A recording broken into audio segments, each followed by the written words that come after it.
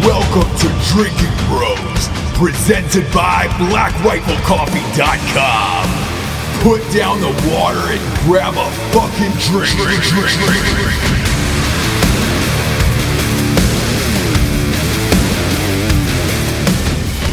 Hello. Holy shit. D'Anthony Hollaway, how are you? I'm great. I'm about half a bottle of wine in. So for the listeners out there, we're going to do prop bets today. Yeah, we are. It's going to be a long, arduous journey, and I'm prepared. I feel like I've prepared for it. This is it. This is the Super Bowl of, well, the fucking Super Bowl. The term Super Bowl gets thrown around a lot, but we're actually here. This is the big one. And it is the Super Bowl, yes. This is the mecca of sports gambling. This is the most heavily betted on event of the year. Is betted a word? If not, it is now. I don't think so. Nah, could be. Could be. Biggest bet of the year coming down. There is an estimated $6 billion expected to be bet on the Super Bowl and all the prop bets. As you know, we're sponsored by a little company called MyBookie.com, who we have just absolutely murdered this year. Promo code Drinkin' Bros doubles deposits from $100 to $3,000. You put in $3,000, congratulations, you're betting with $6,000. Why is that a big deal? Even more so today, because MyBookie has over 100 prop bets. That's one of my favorite things to bet on is these prop bets. That's one of yours. And that's why all these fucking people make a pilgrimage to Vegas around this time, if they can't go to the game, is to bet on all these prop bets. Because there's some of the weirdest fucking bets on the planet. Oh, yeah. We'll get to those. They're awesome. Same here, man. It's awesome. And you know, as a fan, it's fun to throw like 10, 20 bucks on all this weird shit of like 100 bets just to see what comes through. Because the beauty of it is you have a 50-50 shot of winning all of them. And that's it's ridiculous. That's the fun part where you're like, all right, cool. Let's do it. So before we came on air, you and I were chatting. We're like, yo, how do we make this show different than everybody else's boring ass Super Bowl shows? And we're like, let's just pick every single fucking prop bet. Let's just It's exactly what we did for bowl season. We got drunk as fuck and called all the bowl games, and I went 31-9, and you went like 33-7. Seven, yeah. It was. Let's fucking do it. It was an amazing run. Before we get to the sponsors here and start the show, I want to start off by saying, man, I was blindsided by this Anthony Davis shit today. Well, you know what's funny is LeBron made some kind of comment about it, like a month ago, 3 weeks ago, and the Pelicans staff was like, no, he's not going anywhere. There's no situation wherein fucking Anthony Davis is leaving. Well, guess what, bitch? Davis is in the media now saying, I want out of this fucking place. And who can blame him? I mean, New Orleans is a rad town, but that team is not going anywhere. No, it's weird because it is a great town, and it's a great sports city. When we watch, the Saints play there, even as a diehard Falcons fan, man, I can't shit on New Orleans. I can't shit on the Saints because their fan base is passionate. It's a hell of a city to visit, travel, and be in. Whereas, look, we're going to the Super Bowl this weekend in Atlanta. Atlanta's tough, man. I mean, you gotta just trying to maneuver around that city to get to the stadium. You can understand why Atlanta fans aren't as passionate as New Orleans fans. I mean, fuck, we took a 2-minute Uber. It was less than a mile away down to, and it was only because we were drinking fucking yards and shit. Down to the stadium, walked right in. We were in there in like less than 5 minutes off of Bourbon Street. It's a magical town. It's a magical town. They're just not good at basketball for whatever reason. And they've had great basketball players come out of there. Shaq played at LSU. Your favorite, Bo Kimball, Hank Gathers. Is that my favorite? Hank Gathers. So Davis's PER this year is 31.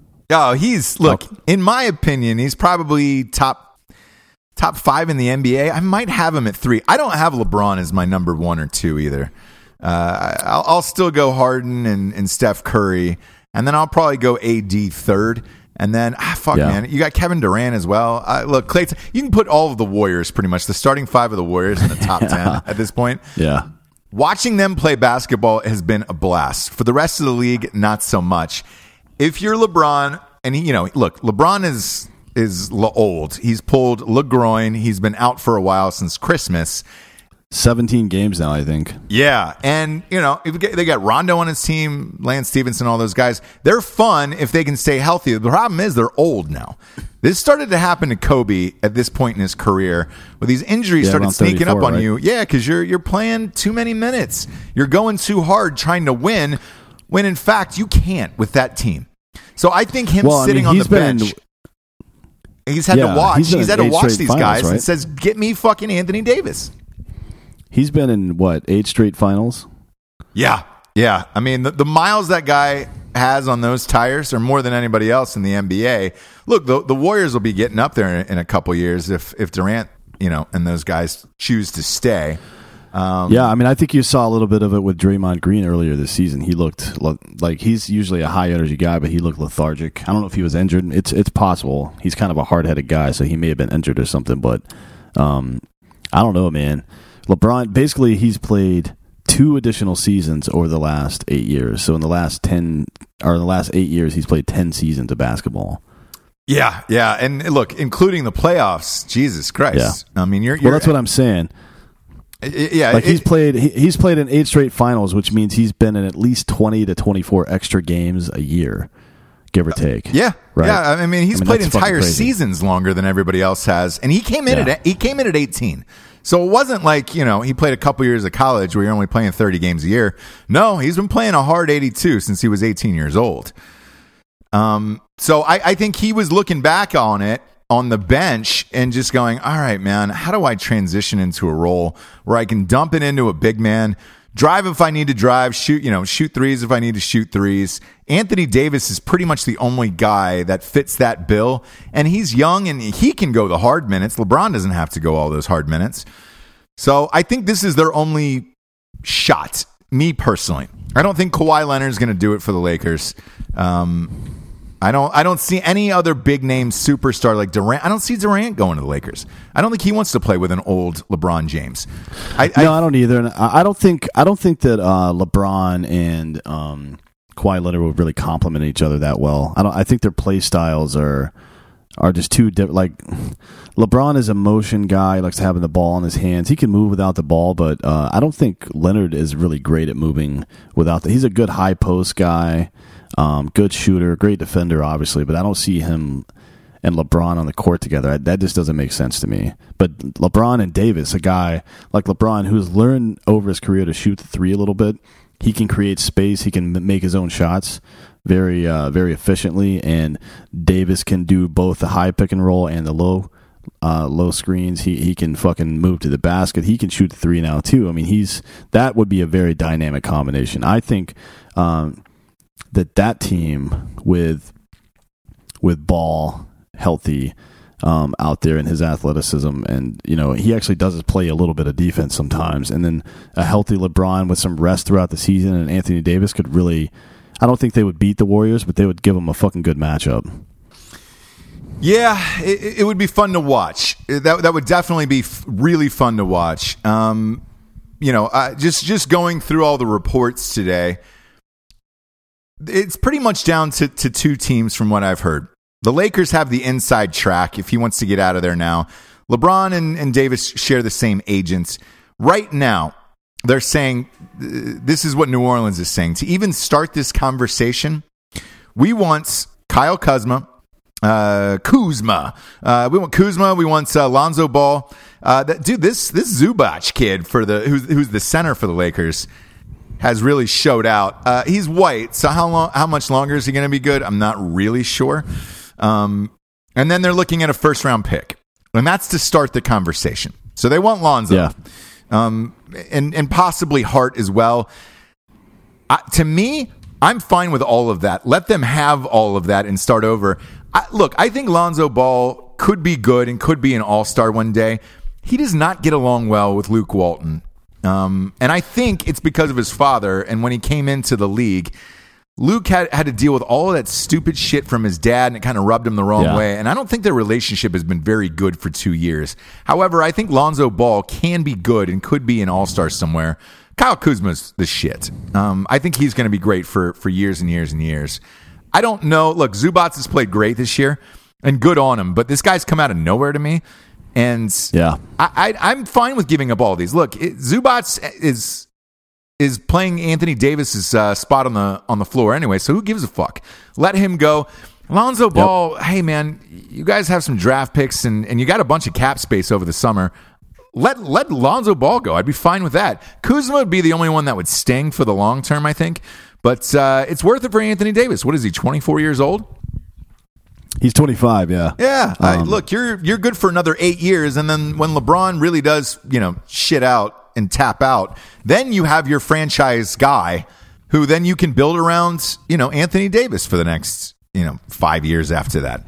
And I think it's a great deal. And if I'm the Lakers, I try to hop on this ASAP. They've got let's see, they have 10 business days to make this transaction happen. Yep. It's got to go down by February 8th. So we'll know within those 10 days. If it goes past that, then that means that Anthony Davis isn't going to get moves probably until the summer. And a lot of people are saying, hey, the Celtics have more to give. And that's true. And they've got, Tatum is fucking phenomenal. He's stuck now with a bunch of, superstar players. And he's not doing what he does best like he did last year when Kyrie and Hayward were injured. I mean, he led that team to the Eastern Conference Finals as a rookie. He'll be phenomenal. Yeah. Celtics have a bunch of first-round picks as well. But the breaking news that just came in that just said Davis does not want to go to the Celtics. You can take the Celtics out of that. The only other spot that is of any interest, according to all the reports I've read, is the New York Knicks. Now, the New York Knicks have been shitty forever. What I heard is they've got to give up Porzingis if they want to have that conversation with the Knicks. I don't know how that helps the Knicks if you got one guy and nobody to build around him. It'd be the same situation as if he was in New Orleans. You'd be stuck on a shitty team, but I guess you'd be in a bigger city and more recognition and all that stuff. To me, yeah, but he wouldn't be eligible for that same supermax if he got traded right now, right? No. It's got to be a team that he wants to play for long term, or else he can say, "See you, fuck you guys, man. I'm out of here in a year." Much the same way as Jimmy Butler can do this summer. Yeah, so I mean, he said he wants to go somewhere where he can compete immediately for a title. He doesn't want to go fuck around somewhere. I think he's. I don't see a team other than the Lakers that really makes any sense. I mean, the only other team out there that could be, and there's two teams that could be instant like top level competitors if they got an Anthony Davis, and that's Toronto and Philly. But I don't think they have the personnel to give up to do that and still maintain that contender status. Yeah, don't get me wrong. They don't. I don't think Davis Toronto would be a great combo, and I don't think Toronto's got the pieces to trade for him without a Kawhi in that conversation. No, of course not. No, I just if they want to win a title, they got to have all three of those guys, and I don't see that happening. Nor do I see him wanting to play in Toronto, for Christ's sakes. If you don't want to play in New Orleans, which is a blast, and you actually live in the United States. Why the fuck would you want to go to Toronto? I actually think Toronto makes perfect sense for Kawhi, and it's about time for one of those Kawhi laughs. Oh man, he's got. I ran into someone. A friend of mine actually is a big Spurs fan, and she's all butthurt about Kawhi Leonard. Obviously, a lot of people here are. And I'm like, yeah, but have you heard that guy laugh? Didn't that make you want him to leave? Because that is the creepiest shit. I felt like when I first saw that I was going to get murdered. I didn't know by whom. I didn't know what was coming. I knew something bad was coming. But again, the other team that I mentioned was the 76ers, and they don't have. I mean, they would have to give up. Like at this point, they'd have to give up Ben Simmons. You know that, right? They'd have to give up either Simmons or Embiid. Why? What are you a better team with Anthony Davis and Embiid? Probably, yeah. I would say you probably are. If you gave up Embiid and Chandler and just brought in some fucking knucklehead to play center, or had Anthony Davis play center and put a stretch four out there, that wouldn't be a bad look. Ben Simmons, Redick, Butler. And Anthony Davis, that's a pretty good, four spot. But could they get him for that? I don't know. I don't know either, man. I think Ben Simmons might do it in some draft picks and some other shit, simply for the fact of he's an LSU guy. That's a big draw for that stadium. And if he was going to go home essentially to New Orleans and be the franchise face of the franchise and all that shit, I think the people of the city would rally around that guy like Allen Iverson and get behind it. I just don't. Yeah. I don't see the 76ers wanting to do that unless, they know something we don't know about Jimmy Butler and what the fuck's going on with him. So it's tough to me. Looking at all these teams today, it's got to be the Lakers, and I would imagine it's got to be pretty soon. Look, they have until February 8th, anyways. But when I say pretty soon, I mean pretty soon is you have the same agent to do this. You have LeBron, you have Davis. I think he can sit. Let's face it, because LeBron is the coach of that team now. So I think he's sitting down with LeBron and the agent and saying, all right, here's exactly who we could goddamn get rid of, who's dead weight. Because LeBron sees these guys day in and day out. He knows who's dead weight in that locker room and who's not. And I'm sure he's fine with telling Lonzo Ball to go fuck himself and the rest of them. So I actually think this deal happens in the next 10 days. Yeah, maybe. I mean, I don't see Ball being a hang up.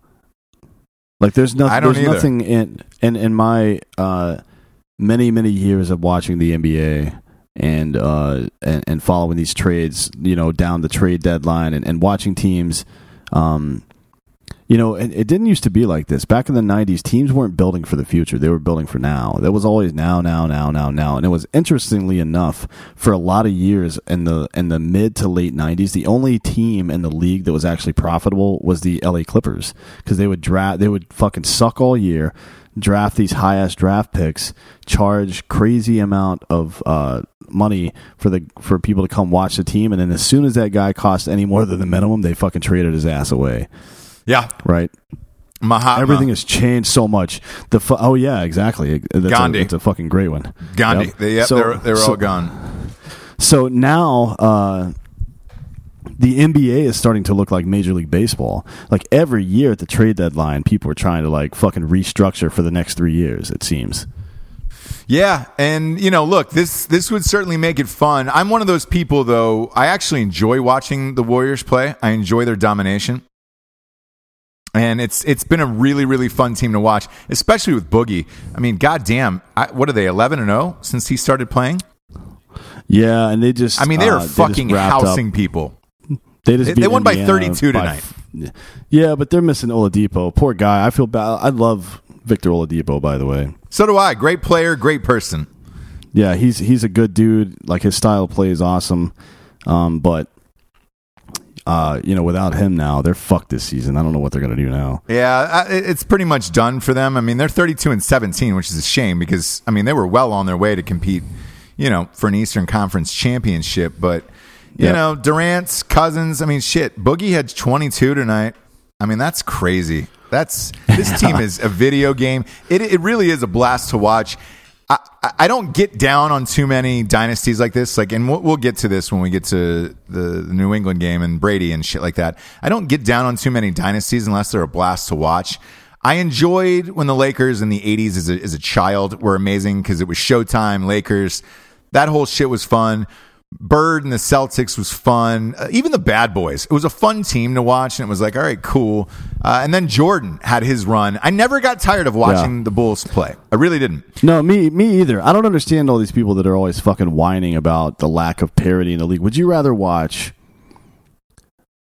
32 teams play, 80 or let's call it 70 mediocre games and 12 really competitive great games a year? Or would you rather see 5 or 6 teams play 25 great games a year and then go into the playoffs and the conference finals and the finals are fucking ball busters like they should be? That's what I want to see. I want to see the best players on a couple of teams, because I don't give a fuck about your hometown, folks. I don't care. Ask Craig Dulesky about that. I don't give a fuck about Iowa. I don't even think it's a state. I think how birds are fake, and we all agree on that now, that birds are fake. I think that Iowa's not even a real state. But by the way, I don't care about your stupid city. I don't care about any of that bullshit. All I care about is competition. I want to see the best product on the floor against the other best product and see who wins. That's fucking sports, folks. It is. The funny thing about it is we're actually number one. Drinking Bros is the number one podcast in all of Iowa, by the way. It's because of me, because I've talked so much shit about that. That they listen to you? Could be the fans. I don't know. Could be. We're actually number 1 in 3 states: North Carolina, Iowa, and I forget the other one. Nebraska. Yeah. Those ratings just came out the other day. That was pretty cool to see. And the Warriors. That's number 1 in the world, by the way, not by category or anything. So we are the number 1 podcast in the world. Or I'm not in the world, but we're the number 1 podcast in those 3 states. In those 3 states, of any genre. Yeah, it's amazing. Yeah, so thank you guys for that. It's awesome. Look, the Warriors are awesome. I enjoy this team. I enjoy watching superstars who get along and are able to play together. Like, whenever I hear Jimmy Butler or the rest of these assholes bitch about I need the ball more, I need this, why don't you pop your head into the Warriors? Just watch one game. Any one of them could, Durant, Curry, even Cousins or Klay Thompson, any one of these guys could drop 50 every single night. They all played great together. Nobody bitches about how many points were scored or how many touches they got. The only fight they've ever had through this whole run is between Draymond Green asking Durant on the floor whether or not he was going to re-sign. I mean, Jesus Christ! Like, if they wanted to be superstars on their own right, they'd all go get fucked and enjoy it. Let's be clear. Draymond comes in for a lot of fucking bad press from time to time, but that guy knows exactly what he's doing. He was part of the 5 that went out and recruited Durant in the first place, and I honestly think, he is kind of a knucklehead sometimes. Don't get me wrong, but listen to the guy talk.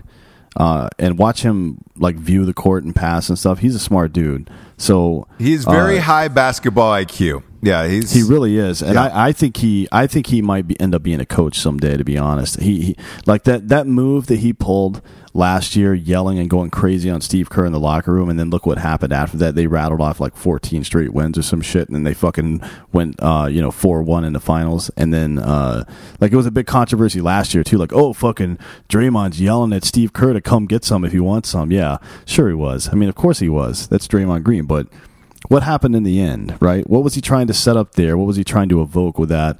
And it really, to me, sounds a lot like what Phil Jackson used to do. He used to call...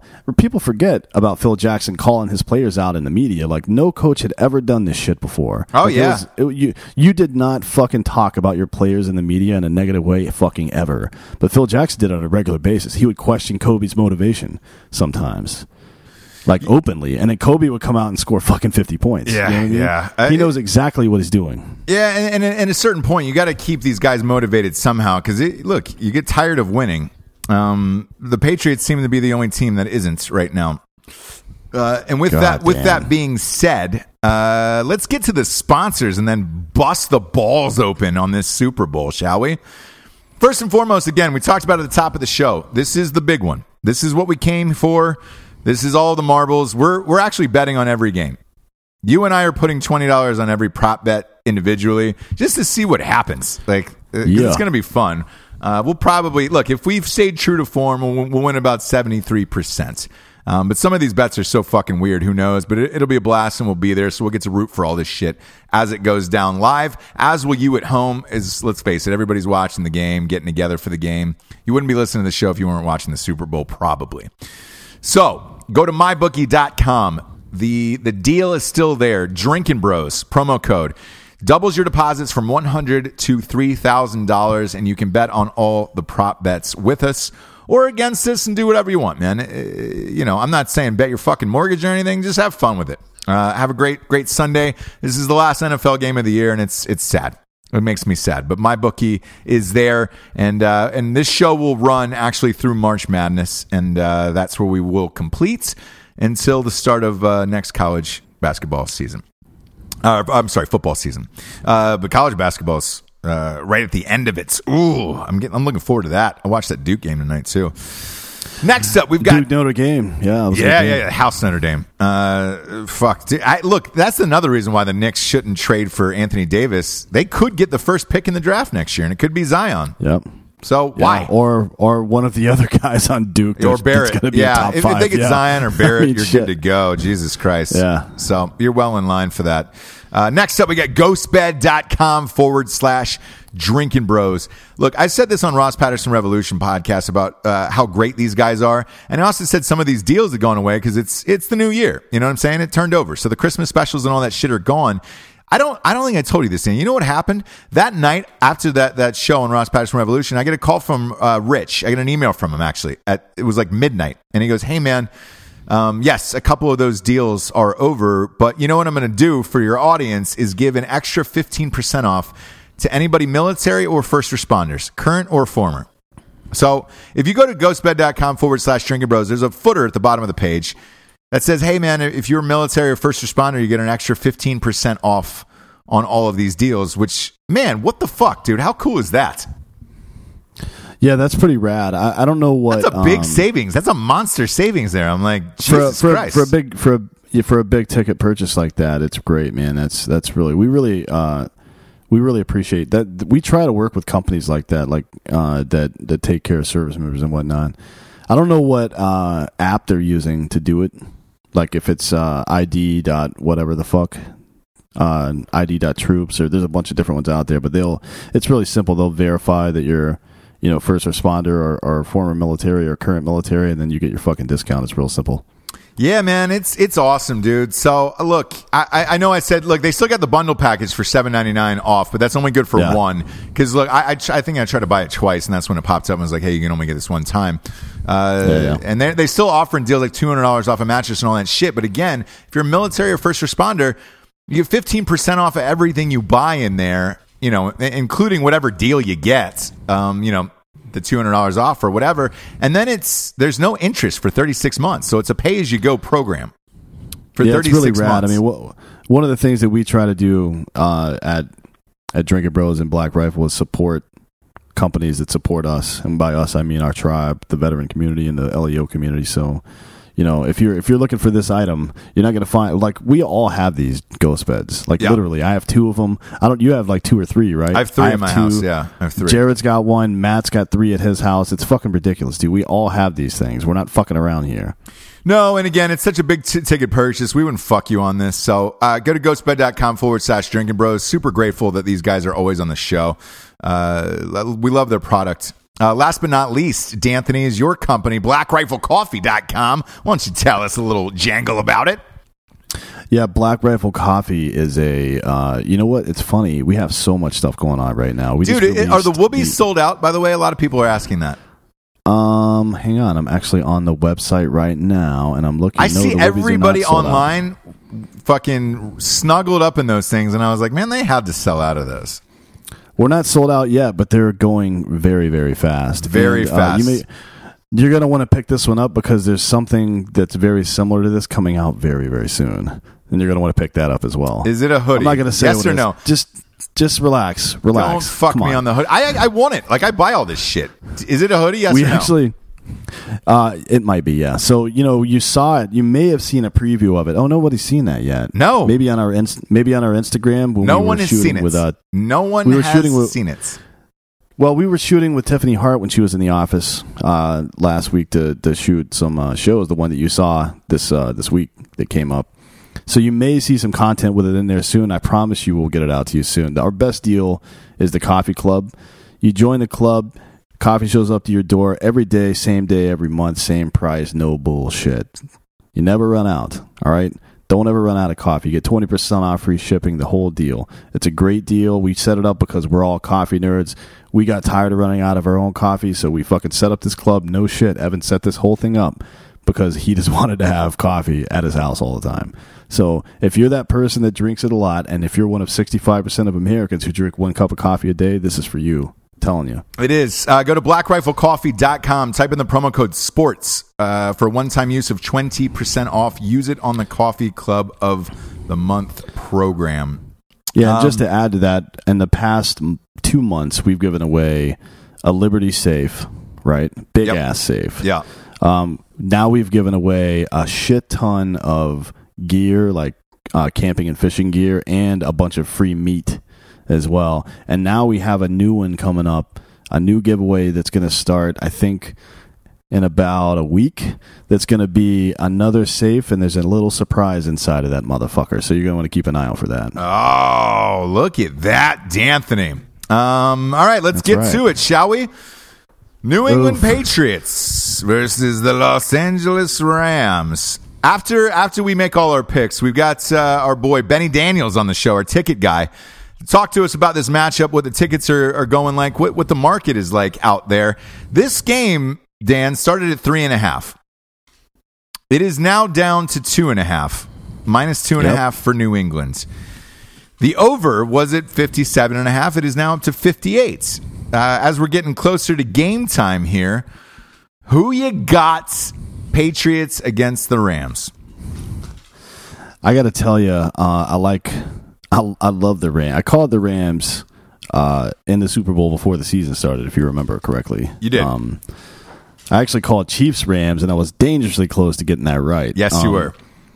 But I got to tell you, man, I envision a scenario in this game where the Rams and Patriots are within one score sometime in the final minutes of the game, and Brady's got the ball in his hand, because it's happened so many fucking times now that I'm like, I have PTSD from this guy. We were at the game. We were at the AFC Championship. Ugh. Great game, by the way. There was some weird calls in that game, but just like happened earlier in the season when the Chiefs played the Patriots, the Chiefs came back, scored that last touchdown too fast, right?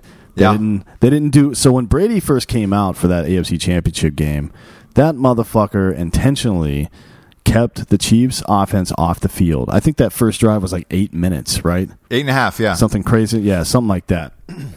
That's his style, and he can do that whenever he wants, but he can also march the ball down the field whenever he wants. Oof, man. The Rams' defense is a whole hell of a lot better than the Chiefs' defense, but they're a little dodgy in the secondary from time to time. Talib is back, I heard. So, he played against the Saints, so we'll see. What's your verdict on this? Oh boy. I got to tell you, I don't know. I think that the Patriots are going to win this game. Yeah. This one makes me sad. This hurts. Yeah. I've taken a lot of shit from Drinking Bros listeners of, hey Ross, are you going, from Patriots fans? Are you going to the game? Because it would be great if you were, as I know you're rooting against them, and every time you go to New England in a big game, they win. It's true. I went to the Super Bowl 2 years ago. They came back and beat my beloved Falcons. Can you remind me what happened in that game? God damn it, 28-3. We were at the Chiefs game last weekend. Again, they win a coin toss in overtime. They lose. With 2.5, I'm with you. I think this is a 3-point game. I don't know if this spread is different on someone else's than my bookie, but it's a 2.5 on my bookie, so that's what we're going with. I think New England finds a way to win, and I think they win by a fucking field goal, and Brady wins again for 6, and it'll be the most boringest after party of all time for those guys. Yeah. So. Yeah. I've bet against the Patriots a lot, and I can't see them doing it. Not that the Rams aren't great, because they are, but their team is extremely young. And last year they didn't even make it out of the first round. The Falcons beat them in the first round at home. This time around, they haven't looked that great in the playoffs. They certainly didn't look great against the Saints. And let's face it should be the Saints in the goddamn Super Bowl because of that fucking call. To me, I think that hangs over a team that they shouldn't be there. They didn't deserve it. Everybody in America is saying the same thing. Either they can use that as an underdog situation, or they can, it can completely fucking terrorize your mind. And I think they get over it mentally, and I think it is a good game. But I still think the Patriots win. There's something about that last 5 minutes of a game where you have to know how to win and put the opponent away.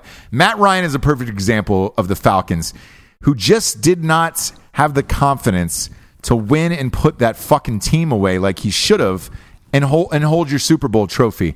Jared Goff is great. I think he's going to be great for many, many years. He is also extremely young. If it comes down to the last 5 minutes of the game, the same way it did with like Matt Ryan, I just don't see him beating Brady, man, and these guys. Edelman, I don't see it happening, man. Belichick, I just don't see it happening. We'll see, but I'll tell you this much. Let's say he goes all Nick Foles on us and really pulls one out of his ass. This will be the beginning of a storied career of 4+ Super Bowl rings for Mr. Goff. I guarantee you that. Like, and especially with this. With what they're working with on that team, I mean, dude, you got Gurley. Yeah. Keep C.J. Anderson around. You got those great wide receivers. Yep. They have a great defense. Finally found a fucking good home. Yeah. And, Donaldson on the defense. So that's what I'm saying. If Goff makes his bona fides here and proves more so to himself than anybody else that he can do what fucking Tom Brady does, and I think he's got that talent. Some of that stuff you can't tell until you get in that situation. Yeah. We know for sure that Patrick Mahomes has the fucking balls, the talent. He doesn't bend under pressure. He'll fucking run you down the field and score a touchdown. I don't give a fuck if you're the New England Patriots. What he can't do is play defense that's a whole other issue. And without that, I honestly, it's easy to go back and talk about what could have been, but with the Chiefs, they lost in a coin toss, and to be honest, with a more experienced running back like Kareem Hunt that had more success over the year, maybe they would have run the ball a little more on that last drive and ran some time off the clock. Who knows? A lot of stuff could have gone differently there. I didn't feel like they had a whole lot of confidence in their ground game there to do what Tom Brady was very confident doing, which is throwing short passes, letting Sony Michel run the ball, and taking as much time off the clock, knowing for a fact they're going to score. James White had 15 receptions, and I think we're going to see a lot of that as well. Here's the weird thing about this game. If I'm looking at it on paper, just pure talent-wise, the Rams should win this game. Oh, yeah, for sure. I mean, the Patriots have...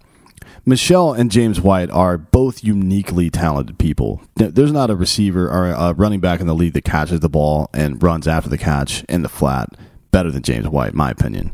Same. And Sony Michel is just an incredible running back as well. And then you have Gronk if he's healthy. You have Edelman and you have Brady. But none of them are as talented singularly than as a Gurley is. Like, Gurley is fucking amazing. Yeah, like not just at running. Gurley is James White and Sony Michel in one player combined. Yeah, the guy's a beast. I mean, he had a shitty game last week. He had 13 total yards against the Saints. But I think it's going to come down to Brady. I think Brady gets his 6th. Obviously this would make him the greatest of all time. I think it would pass Montana. Montana had 5 as well.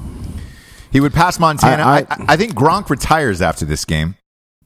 And I think he's done. Brady said he's coming back no matter what. Yeah, he said there's a quote-unquote 0% chance that he's going to retire after this game no matter the outcome. So we'll see. Yeah. I think that's what it's going to be. The hilarious part about this is, for the audience, we actually have Rams after-party tickets with the players. So in person... If you follow us on Drinking Bros Podcast Instagram or Drinking Bros Sports on Facebook, which is a private group anybody can join, just tell me you heard about it on the show. You will see me wearing an Eric Dickerson jersey to this game. I will be rooting for the Rams. However, my money is going on the Patriots, so it is what it is.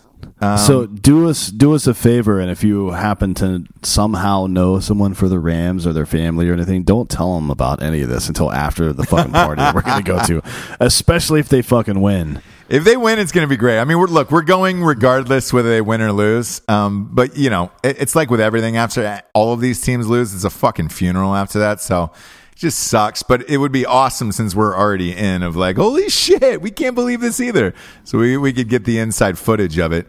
Who do you got in this over-under here at 58? Keep in mind, by the way, there's been 5 previous games this year where the over's been over 57, and it's 5-0. So Vegas knows something. I got the over. Yeah. I think I would take the under in the first half. I don't see it here.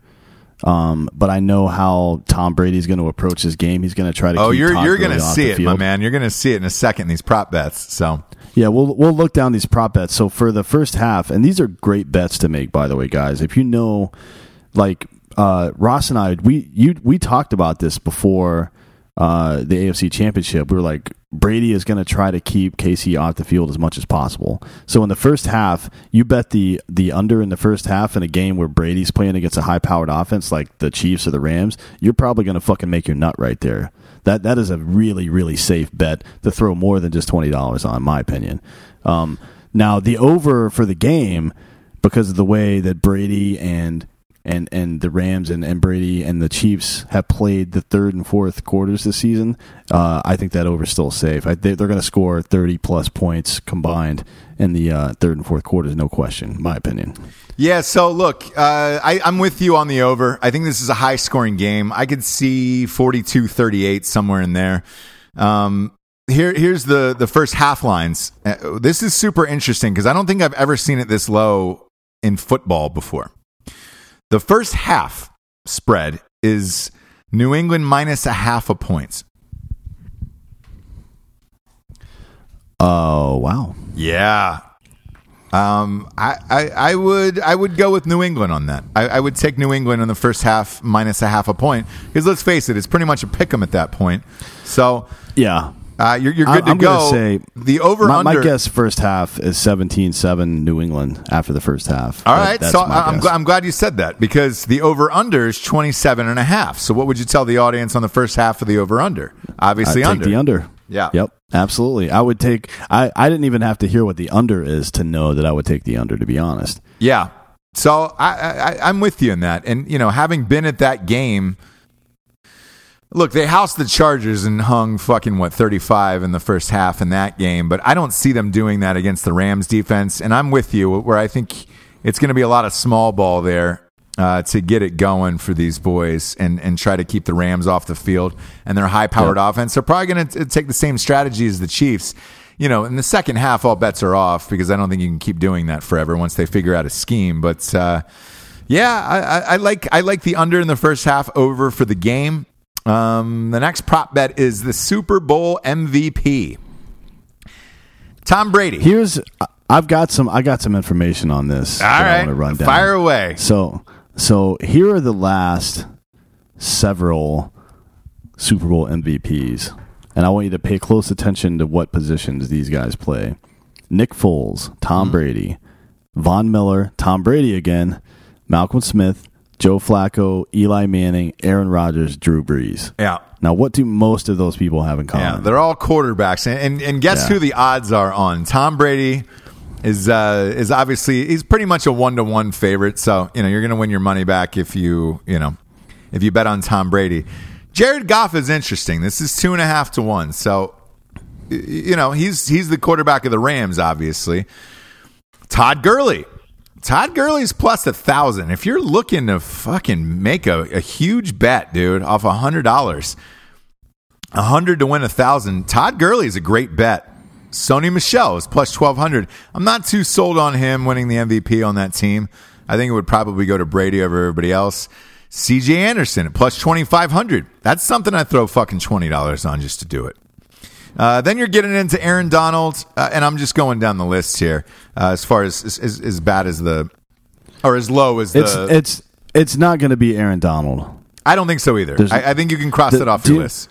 Like there have been defensive players who have won the Super Bowl MVP. Malcolm Smith, Von Miller,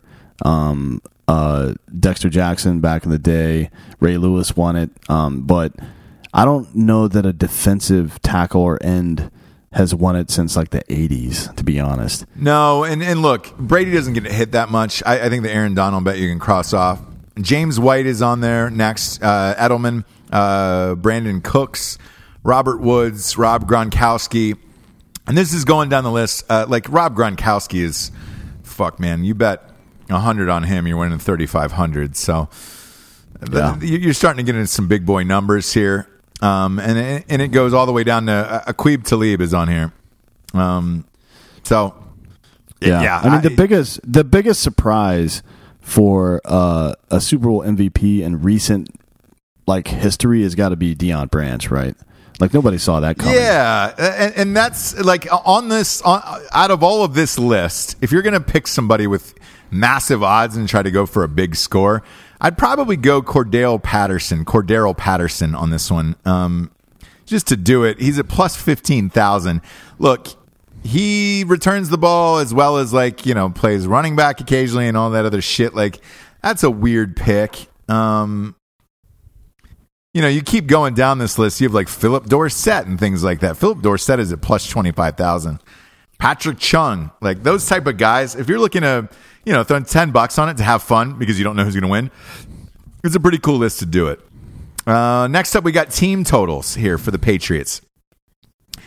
Team totals for the Patriots. The over 29.5 for the game. I'm taking that. I take the over on both of these. So the next one is 27.5 for the Rams. I think both of these teams are going to outscore these team totals. Yeah, for sure. I'm going over on both of these for sure with my own real American dollars. Dollars. Speaking of stupid bullshit, our buddy Portnoy just posted a video of him getting kicked out of the fucking stadium for Media Day. Because presumably of that stupid bullshit that he pulled earlier today. Barstool, yeah. Barstool to me is going down once they started getting rid of their talent. And we've had this a lot on Drinking Bro Sports. Everybody's like, hey man, you guys going to team up with Barstool, or are you going to have a network like Barstool? We'd love to. Barstool doesn't pay their host at all, so it's bullshit money. You have to live in New York. It's mostly college interns. That's why you saw Michael Rappaport leave and one of my personal favorites, Pat McAfee. I thought he was McAfee. That channel as far as sports go. The president of Barstool seems to think that it's all about him, and I don't agree with that. Guy's not a big enough personality. He's a great businessman. No. He's just not a big enough personality. I actually like him. I mean, he's kind of a dick, but so are all of us. I just don't like the way, some of the stuff rubs me the wrong way. Like you and I have certain life experience, and then Michael Rappaport has a certain life experience, right? Right. You sit on, a much different, political spectrum than Michael Rappaport does, and I'm different than both of you. I'm probably a little bit in the middle of you two, but we all can get along. Yeah, that's the difference. The three of us, we don't give a fuck about that shit. At the end of the day, we can go talk to him about fucking the Warriors and LeBron James and the films he's been in and the fucking music that we all grew up listening to, the early 90s hip hop and shit like that. And who gives a fuck, right? Who cares about that bullshit? Yeah, but man. And dude, we had Rappaport on Drinking Bros, and he was rad. I lost a ton of followers, and they were like, dude, fuck that guy. And I'm like, you know what? We didn't talk politics, man. We just talked sports. Yeah. He was a fucking great dude. And, there's certain people who it just doesn't control their entire life. I know if you watch Rappaport and all of his shit, his videos, it's mostly for entertainment purposes and shock value. He's not like that in real life. Yeah, he's a comedian. So who gives a shit? We don't walk around fucking throwing jizz on each other all the time, like the crazy jokes that we tell either. Well, it's not real, guys. Sometimes we do. Well, Jared does. He makes out like he doesn't like it, but he fucking loves it. But the point of all that is, if you're gonna whine about all the, I love it that our community is so anti-PC culture, because that PC culture is killing journalism. It's killing everything. It sucks. But you can't do that and then get fucking mad at somebody because they don't like something that's going on in politics and they say something about it. Fuck you, buddy. If you're that guy out there that gets mad because Michael Rappaport doesn't like something that's happening in politics and he uses his platform to talk about it, you can disagree with him all you want, but don't tell us not to have him on the show. Yeah, and not only that, I sent a text to a buddy of mine is a big Bernie Sanders guy in L.A., I sent him a text to say, hey, man, congratulations that, he's running again or whatever. And he's like, oh, thanks, man. I really appreciate you reaching out. I was like, yeah, he's not going to win, but I'm happy you're going to be happy for the next couple of years, And that's the truth. I really don't care. And at the end of the day, people go and vote, and it is what it is. Whoever gets elected, I move on with my fucking life the next day and get over it. So we're not going to let that bullshit bleed over into sports very often. Those guys do, and look, good on them, I guess. But right now, I'm concerned with these fucking prop bets. And the next one we got is who scores the first touchdown in the Super Bowl. The odds-on favorite right now, number 1, is Todd Gurley. Todd Gurley's plus 225. Robert Woods, Brandon Cooks, C.J. Anderson, Josh Reynolds. Oh, this is for the Rams. This is for the Rams' first touchdown. Yeah, but they're all. I mean, Gurley is 225. Robert Woods is 300. Brandon Cooks is 300, and C.J. Anderson is 300. Yep. The first one for the Patriots is Sony Michel at 450. So Vegas seems to think that it's going to be a rushing touchdown. Yeah, it's going to be a rushing touchdown for sure. And I don't know, man. I don't know. I don't either. Here's where I reach on something like this. Because these are prop bets. You're throwing $20 down. Some of these odds are so huge. One of them is no points in the first half, no touchdown. So you can bet, and that's plus 2,500. You can bet on the Rams that they're only going to kick field goals in the first half. That is a possibility. The Rams defense is on here, plus 1,400. Josh Reynolds. There's a lot of good picks in here. If you're looking to go outside the box here, I like Josh Reynolds at plus 900 for the first touchdown for the Rams. And that would pay you a lot of money if you put a little bit down. If you're going outside the box. As far as this prop bet is so it's player to score first Rams touchdown, and plus 2,500 is no touchdown. I assume that means a field goal, right? Correct. So that means the I Rams think it's only score likely. field goals in the first half. No, this is player to score first Rams touchdown, like the first score of the game, right? No. For the entire first half. So I see. Okay. What they're saying is, hey, there might not be any touchdowns in the first half. So what are you going to do? Again, I think Vegas is right on this. I think my bookie is right. Todd Gurley at 225 is probably right. If you're taking a flyer on this and want to win some cash, I'd look to Josh Reynolds at plus 900 in that. I could see him scoring from maybe 19 yards out, 27 yards out, somewhere in there for a touchdown. And I think I'm going to throw a little cash on Gurley, and I'm going to throw a little cash on Josh Reynolds for that reason. Yeah, I could see that. I can see Gurley. I could see Brandon Cooks too, though.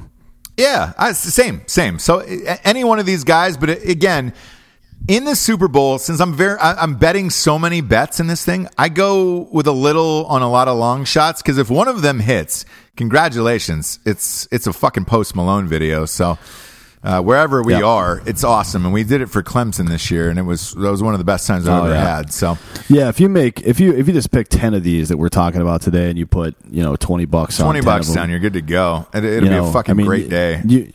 If you win 2 of them, if you pick some of these longer shots and you win 2 of them, you made all your money back and more, friend. You can throw a little barbecue, get some cocaine, do whatever you want. Get your dick sucked by a stranger, all of it. In the Patriots game, we got the first one to score a touchdown in the first half. Sony Michel's at number 1.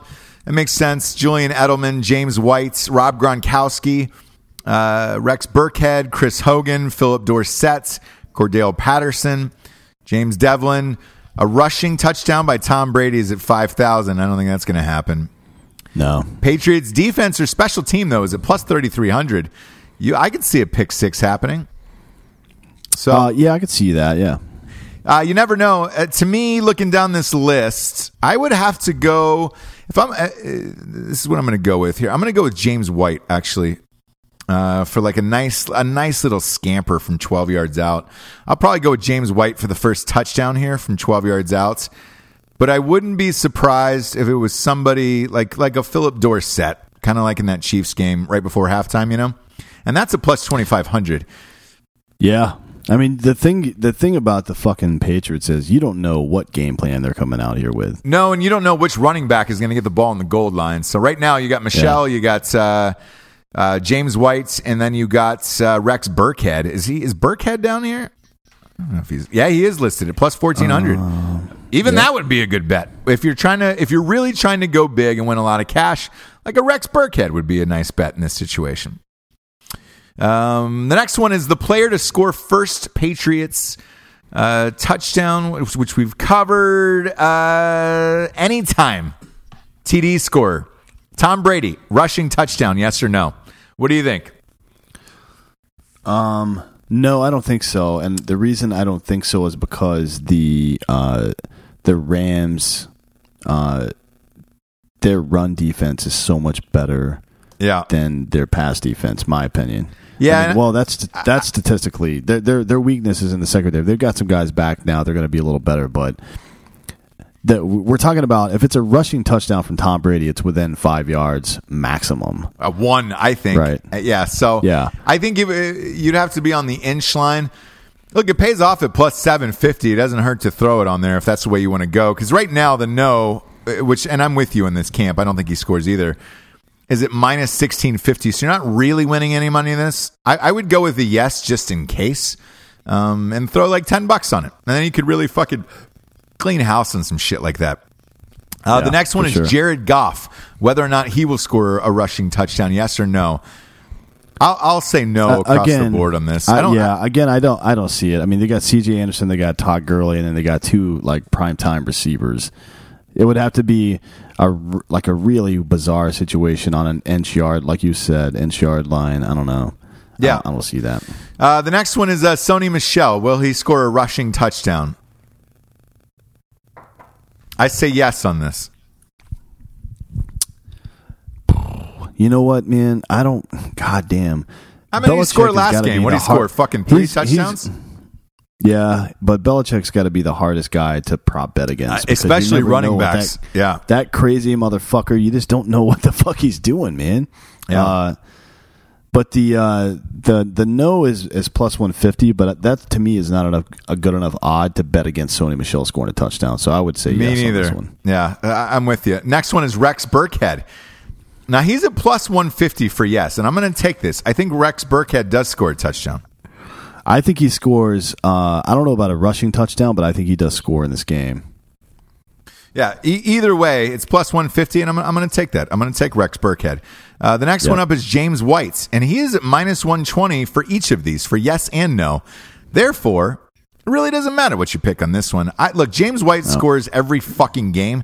There's no goddamn way that I'm betting no on this. I don't care. He's been on my fantasy team for 5 years. The guy scores every fucking game. I'm going with James White to score a touchdown. I kind of want to look and see when the last time he didn't score in a game was. I can tell you that. It was probably week 16 when he fucked me. Oh. Yeah. You seem a little butthurt. Well, they put Rex for like week 15 and 16. They kept playing Rex Burkhead. He just came back. Again, Belichick doesn't give a shit who's in there. It could be you in there, Dan. He doesn't give a fuck. He'll run the ball even if you've never played. That's Belichick. The next one is Todd Gurley. Anytime score, yes, of course. Todd Gurley is going to score a touchdown. There's no reason to bet no on this. Todd Gurley is going to score. He hasn't scored in 2 games, right? Yeah, he's due, man. He's going to erupt. He heard enough shit about the Saints game, and even he in the locker room said afterwards, man, I played like ass in that game. I think Todd Gurley is going to have 2 touchdowns in this game. You're fine betting that one. Next one up is C.J. Anderson. This is a tough one. He's at minus 130 and minus 110, so that means Vegas and MyBookie.com thinks that he's definitely going to score. Look, the hardest thing that I have had to reconcile as far as the Rams go and betting on the Rams for all of this shit is whether or not Todd Gurley is still hurt. And if so, is C.J. Anderson going to get more touches in the Super Bowl? And I don't know that answer. We have surprisingly no insider knowledge on this. And we're going to have a Rams player on the show. No one knows what the fuck is really the deal here. But if Vegas is saying 130 and 110 for yes and no, that means they definitely think C.J. Anderson is going to be playing a lot and getting a lot of touches. So, yep. This one, look, you bet it either way. It's not going to really win you a lot of money, but this one I'll skip. I'll for the sake of the show, I'll say yes, but I have no idea. If he's hiding that injury, it's going to change the game completely. So we'll see. The next one is Julian Edelman. Yes or no that he scores a touchdown in this game? It's minus 110 for yes, minus 130 for no, which means they definitely think he's going to score as well. Yep. I go yes on this. Yeah, I go yes on this as well. I'm with you. Rob Gronkowski is up next. Gronk. Probably his last game. He is hobbling out there, man. I don't see him playing after this. I think the Patriots are going to win. I think he's going to retire immediately after the game. And then whatever his thoughts are in his bullshit acting career, that's not going to happen, but he's going to go for it. Yes and no on Gronkowski scoring. It's plus 100 on yes, so that means they don't have a lot of confidence that he's going to score. I think he'll score. I do too. I think it could be something potentially like a running play from the one. Something weird too. Like the Patriots do some weird shit when it comes to the Super Bowl, so I'm with that. The next one up is Philip Dorsett, the wide receiver for the Patriots. Plus 300 for yes, minus 500 for no. Look, this is one of those ones where I'm going to throw 20 on this and say yes, just in case he does, and then you win some extra bread, dude. Because Philip Dorsett is great. You never know who the Patriots are going to throw to. Why not? For $20, why not? I'm fine with Philip Dorsett and yes on this. You? Yeah, I mean, why not take a runner on that one? Yeah, the next one up is Cordell Patterson. He's a plus 400 for yes, minus 700 for no. You're not going to win any money off of a no unless you bet thousands of dollars. So you might as well throw, a little 10 spot on a yes and just see what happens. It's a mystery what happens for the Patriots backfield. So he could. You never know. Why not throw $10 on it and see what happens and fucking quadruple your money? That'd be fun. Yeah. Yeah, who knows? May as well. James Devlin is up next for a touchdown. Yes or no? Yes is plus 550. No is at minus 1100. I don't see James Devlin scoring a touchdown. There's a lot of bets up and down this lineup, and I probably skip this one. Yeah, the next one is Robert Woods. He's at yes for minus 120, no for minus 120. That means it's even odds. They think he's definitely going to score. I would lean with yes on this. Either one of these is not going to win you anything. Same with the next one, Brandon Cooks, minus 120 at yes and no. Yes, Brandon Cooks I think will score as well, but you're not going to really win any money on this. This isn't a fun bet to me. Coming up next is Josh Reynolds. Josh Reynolds is at plus 200 for yes. This I'm betting. I think Josh Reynolds will score in this game, so I'm going to take Josh Reynolds. Yeah, you may as well. You got to think just the way that Belichick runs his defensive schemes. He likes to pick off players. He likes to say, hey, you know what? This guy and this guy, they're not going to hurt me today. I don't know if he can do that with Todd Gurley. And I don't know if he can do it with C.J. Anderson, with the personnel that the Patriots have on the field. But he can go out and stop a guy like Robert Woods and Brandon Cooks. He can decide, hey, we're going to back our linebackers up a little bit. We're going to jam these guys up at the line, and we're going to keep them from making big plays. But he can't do that and stop Josh Reynolds. I agree. And I think for that reason, Josh Reynolds will score in this game. And that's my sleeper for the MVP, I think. I think it's not a bad pick. I think as far as gambling goes, if you're looking for a long shot, if you will, kind of like the Kentucky Derby, Josh Reynolds is one of those guys where you could be like, all right, cool. Or the first touchdown. The first touchdown is also a great bet for him. Why not? Gerald Everett, the tight end for the Rams, plus 300 for yes, minus 500 for no. Look, this is one where it's at plus 300. He's the tight end for the Rams. He's had a pretty goddamn good year. I could see him scoring a touchdown. Why not? I'll throw a little bit of money on this at plus 300. $20 there. Yeah. $10 or $20 will get you a nice little payday there. A nice little. So why not? Tyler Higbee. Yeah, a little peek-see. Tyler Higbee, plus 500, minus 1,000. Gut says no on this one. Again, though, it's plus 500. So if you're betting low, which, look, a lot of these prop bets, that's the fun of it, man, is betting low and then seeing if you can win real high. This is one that you throw $10 on and be like, all right, great. It's basically you can go out there and mix and match your own parlay here. This is what prop bet's all about. You can go out there and find. You can say, you know what, I've got, $100, $1,000, whatever the fucking case is, and I'm going to go split it up amongst these X amount of fucking bets, and I'm going to pick the most likely bets that I can make the most money on. So there's two factors. One is if it's something you think is generally likely to happen, and the other one is, am I maximizing my fucking return on this particular bet?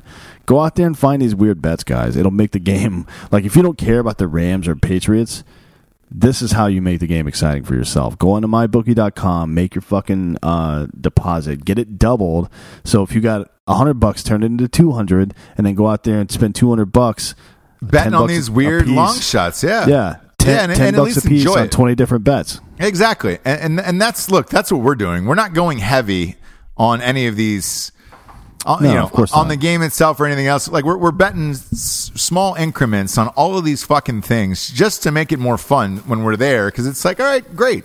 This is the last game of the year. I'll probably bet heavy on the Patriots and the over. And then the rest of these, it's all going to be small bets to see if I can, quadruple or eight-tuple my money, whatever the fuck it is, octomom my money. Like the next one. This is Kaderil Hodge at plus 600. No, it's probably no that he's scoring a touchdown in this. It's plus 600. I'll throw $10 on it. Why not? You never know. Yeah, why not? What's $10? $10 will get you 60 on this fucking guy. So what's the harm in that? You know what I'm saying? Now we're getting into the weird bets. Oh, I love these. These are my faves, dude.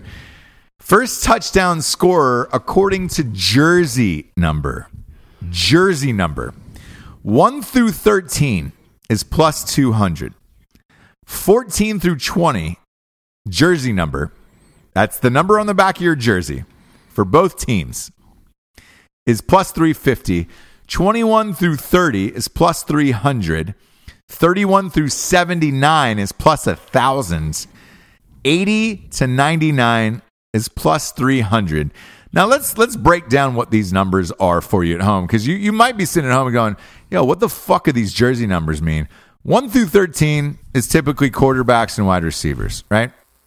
14 through 20, you're kind of in the same realm of like, all right, these are running backs, these are wide receivers, that's fine.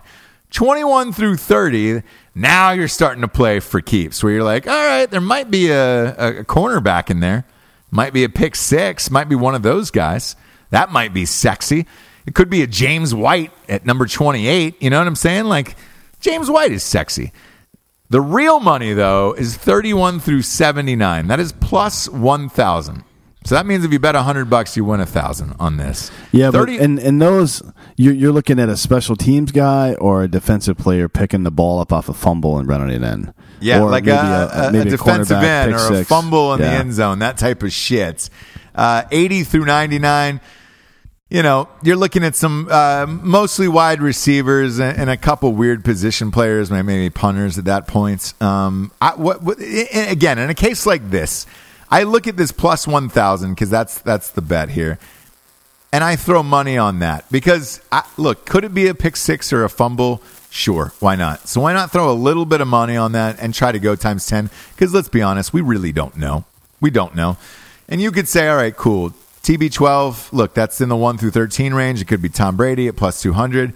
And that's a decent payoff as well. But that plus 1,000, that's where you can make some real dreams happen for just a little bit of money. And that's what Daddy's going to do. But I think I got to be honest. Mine are plus 200 for 1 through 13, and then the 300 for 21. I got to take some umbrage with that one because Sony Michel's 26, Todd Gurley's 38, and James White's 20. Todd Gurley's 30, and James White's 28. That 21 to 30 right there, to me, is the most likely place where a first touchdown is going to get scored. I think so. In this game. I think so. I'm surprised to see it above the fucking 1 through 13. I guess the scorer is it wouldn't be Brady, right? Unless he runs the ball in. Like, who's the scorer here? If Brady throws to Edelman's the fucking scorer, right? Yeah, exactly. So what's the 1 through 13? I don't get that. Yeah, look, it is what it is. So I'm going to go with the defensive player on this because it's plus 1,000 and fuck it. Yeah, may as well, right? Bulls on parade. I'm doing that. But I think you're right. If you're betting this as a real gambler to win, try to win, to have the best odds of winning, your numbers are correct. So if you're out there and you want to take a long shot, take mine. If you want to take what's really going to happen, take Dan's. For real. That's probably what's really going to happen. Now we're going to get into the defensive prop bets, and these get really fucking interesting. Van Noy, tackles and assists, is 5.5, man. So look, it's minus 135 for over 5.5. It's it's plus 105 for over. For under it, look, I'll say the over on this. I think he'll easily surpass that. I gotta find where you are. There's so many prop bets that I can't find all crazy, of them. Right? Go click on the prop bets above the original line on New England's. Okay, yeah. So it's Super Bowl defensive props, right? Correct.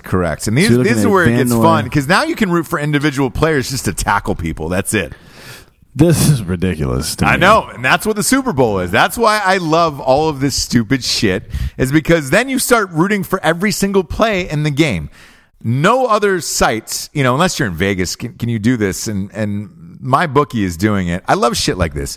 Yes, Van Noy. I'm going to take Van Noy. He easily beats this 5.5. I'm good with that. The next player is Patrick Chung. Oh, dude, everybody Wang Chung tonight. Minus 1.5 for 5.5 tackles and assists. Under 5.5, minus 105. Look, they're both at minuses in this. I think Patrick Chung will easily surpass that. The next one, you got that's so. If you're looking at these linebackers for the for either team, actually, because of how the Patriots like to run the ball and how the Rams like to run the ball and how they use their running backs as slot and secondary receivers, you got to fucking assume. You have to assume that these linebackers are going to make a lot of tackles. Yeah. Oh yeah, easily. That's the data to back that up. I'm the data guy, so that's the data for me to back that up. These linebackers are going to make a lot of tackles. Exactly. Next up, we got Devin McCourty here at 5 tackles and assists is the over/under. I think he's going to do that. This is minus 125 for the over, minus 105 for the under. Not great odds. This wouldn't be one of the ones that I go hard on for sure, just because it's not great odds, and chances are that he is going to do this. Littleton, though, dude, is it 8? 8 tackles and assists is his over/under. He's at minus 105 and minus 125 for the under. I could see it ended up being right around 8 for that one. Again, you're not going to win a ton of money off of this, so I probably avoid these ones. Johnson's the next one's up. Tackle and assists, 7.5. Over/under, 7.5. Even odds on this. Stay away from it. It's minus 115 either way. You can't get paid on this. Joyner, is it tackles and assists, 5.5, and then the under is 5.5. Same thing, minus 115. Not a lot of money on this. Avoid it. Yeah, I would definitely move on after that. Overall, though, man, the one that's missing that they don't have on here, which I like as I'm scrolling through this, is I always bet on the. I like to bet on the over/under for the national anthem. So, is it not on here? Since it is not on here, actually, I'm not sure here. We might get to it, but before we do, in case we don't, I'm going to tell you my reason before we get to it. So that way, in case it is on here, it's going to sound crazy, and please don't think I'm racist, because I'm not. Anytime it is a black performer, they go over because white people are nervous. White people rush through the national anthem, and therefore, if it's like 220, they're going to do it at like 210. They're nervous. They just want to get the fuck out of there. Black people are the best singers. They tend to enjoy themselves and really take their time with the fucking national anthem. It's Gladys Knight who's doing it, by the way.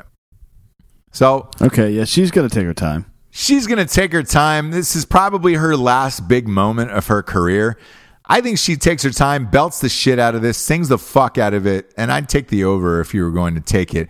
The last time I did it, when I was at the 3 or 4 years ago, we went hard on it, and they went over by any black performer is going to really take their time on it and enjoy themselves. White people are too nervous to do this shit, man. I'm telling you.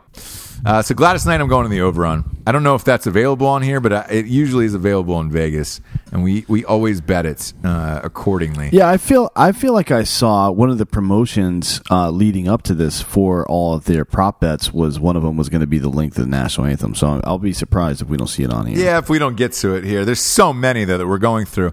Next up is first quarter New England Patriots over under 10.5. Whew. Look, it's a half a point per quarter. Those are tough to call, man. 10.5 points for the over-under in the first quarter. That's two touchdowns, and you win that fucking thing. What do you think? There's going to be two touchdowns in this game in the first quarter? No, I think I think there's going to be 10 points in the first quarter. I think that it's going to be 7-3 in the first quarter, and then there's going to be another touchdown and a field goal by the Patriots, 17-7 by halftime. That's what I think. Okay. Well, that'll put you in line then to win this first quarter bet. So you're looking at 10.5. That means they're only a half a point over. Half point Hollaway. Don't go against him in this shit. You don't want to do that. I'm telling you guys. You know how many times I half pointed Ross's fucking bitch ass this year? Jesus Christ, it was fucking brutal, man. I almost felt bad about it, but then I realized I haven't felt anything in years. No. You've killed hundreds of people. And I hope Ray Lewis comes on the show. It's a possibility. Not Ray Lewis. The second quarter for the Patriots, over under is 17. Now that spiked dramatically. Is it because the nerves have shook off by then? Is that what they're trying to say here? Each quarter, by the way, is an over under of a half a point. So if you're wondering why I'm not reading like which quarter for over under the Rams, it's a half a point through this entire game per quarter. Choose wisely on that. You're not going to win a lot of money on that bet. It's minus 105 and minus 125 for all this shit. But these over-unders per quarter, 17 points for the second quarter. Man, I'm going. Seems like a lot of points, right? I'm going under for both on second quarter because I think the chances are better that New England will hold on to the ball and try to keep the Rams off the field, and I don't think the Rams will score more than 17 against the Patriots. Okay. Well, here's why I'm going over is the third quarter. The third quarter, man, is where the Chiefs erupted last time, and I think the Rams will erupt this time as well once they can figure out Belichick's schemes here. It's 10.5 for the over-under in the third quarter. I think 14 points will be scored in this. I can see it. I mean, you never know. We have these presumptions because of the way Belichick's been handling the playoffs so far, but that piece of shit's going to come out with his cut-off sleeve hoodie and in a dome stadium. He's going to come out with 35 points in the first half and make me look like an asshole. Probably. I know. He could ruin all of us. That fucking that rock hard dick of his. He doesn't care. I don't even know what that means, by the way. I've never seen his dick. Fourth quarter, over under 14.5. Patriots and Rams. I could see 17 points being scored in the fourth quarter. I think this will be I think this game will be similar to the last game. I think it'll be a track meet in the second half. I think the first half will be a little pedestrian. You're looking at let's see, the fourth quarter here. Yeah. 14.5 is the over-under for the fourth quarter. I think 17 points. Yeah, I think 17 points will be scored. I'm good with this. I think both of these teams are going over. I think we're looking. I mean, what was it last game? For the Patriots, it was 14 to 0 at 24 to 4. Yeah, but it was the 4. So the Patriots scored 7-3, and then 14 in the fourth. KC scored 0-0, then 7-24. It was 24-14 in the fourth quarter. That's where these teams get their fucking business Which done. Was a record. 38 points scored in the fourth quarter was a record in a playoff game. So yeah, I doubt you'll see that again, but you're going to see 14 to 17 points from each team in that fourth quarter because that's how these teams, they're going to try to slow it down at first. They're going to try to keep the other team off the field, and then they're going to come out and run their fucking 2-minute offense at the end of the game because they have to. Yeah, so I'm with that. I'm with the third and fourth quarters. The first half is a little rough for me. I think it'll be lower scoring, and I'm fine with the under on that. But the second half, I think, might be a track meet. Now we're getting real weird. Player to score a touchdown. Patriots versus Rams. Player must play for action. Multi-winners possible here. So Player to score a touchdown. Patriots versus Rams. Sony Michel, and this is overall. So this is for the game. Do you think Sony Michel will score the first touchdown of the game? I think that's very unlikely. I feel like that's what James I think White too, and it's a minus 190. I think Edelman. I'm with Edelman or White to score the first one. Yeah, so in line of the odds here, the next one up is Julian Edelman at minus 125, James White, Rob Gronkowski, and man, I mean, just going down this road here. Hey, look, if you're taking one of these. Actually, the fucking Patriots special teams is only at plus 350. That's kind of crazy to me. The highest prop bet I see on here is plus 750 for Brady scoring a rushing touchdown first. Overall. Yeah. And this is, by the way, over all the entire game. Or this, the biggest long shot is Cardero Hodge at plus 1,200. Or, look, no touchdowns for either team in the first half. Is there a world where you can actually see that happen, Dan? No, that's not going to happen. I think Merrill Hodge has a better chance than Daryl Hodge, to be honest, or Kadero Hodge. He's going to come out of retirement and throw a duck downfield like he was wont to do. Great guy, though. Super great guy. Don't dislike him at all. Soup's great guy. I think if you're looking for a long shot that would actually pay off, maybe go Tom Brady, a rushing touchdown from the 1 foot line, and he just leans it in and then spikes it. Like an asshole, like he does in a lot of these. But yeah, man, you start to get real weird towards the end of these prop bets where you're like, man, I am just going down a rabbit hole here. I'm still looking for that. I don't see the national anthem yet, Dan, and that hurts my soul. I love betting on the national anthem. You know it. You know this about me. Maybe we should just. I do. This is like when we started talking about the prop bets are going to be as soon as the AFC Championship game was over, 2 weeks ago, I guess now, or a week and a half ago, you started talking about, I can't wait for these prop bets. My favorite is the national anthem because it all depends on who the singer is. And you broke it. Because you're super racist, you broke it down by racial lines. I'm not racist. I'm saying this. White people get nervous in big game situations like this. If you look at all time, the two greatest performers in Super Bowl history, in my opinion, my humble opinion, are Whitney Houston for the national anthem. Oh, yeah. That was great. The best halftime performance, Prince. Whitney. Both of them black. You say, yeah. Well, I mean, Whitney Houston was one of those. I feel like there's a lot of the old school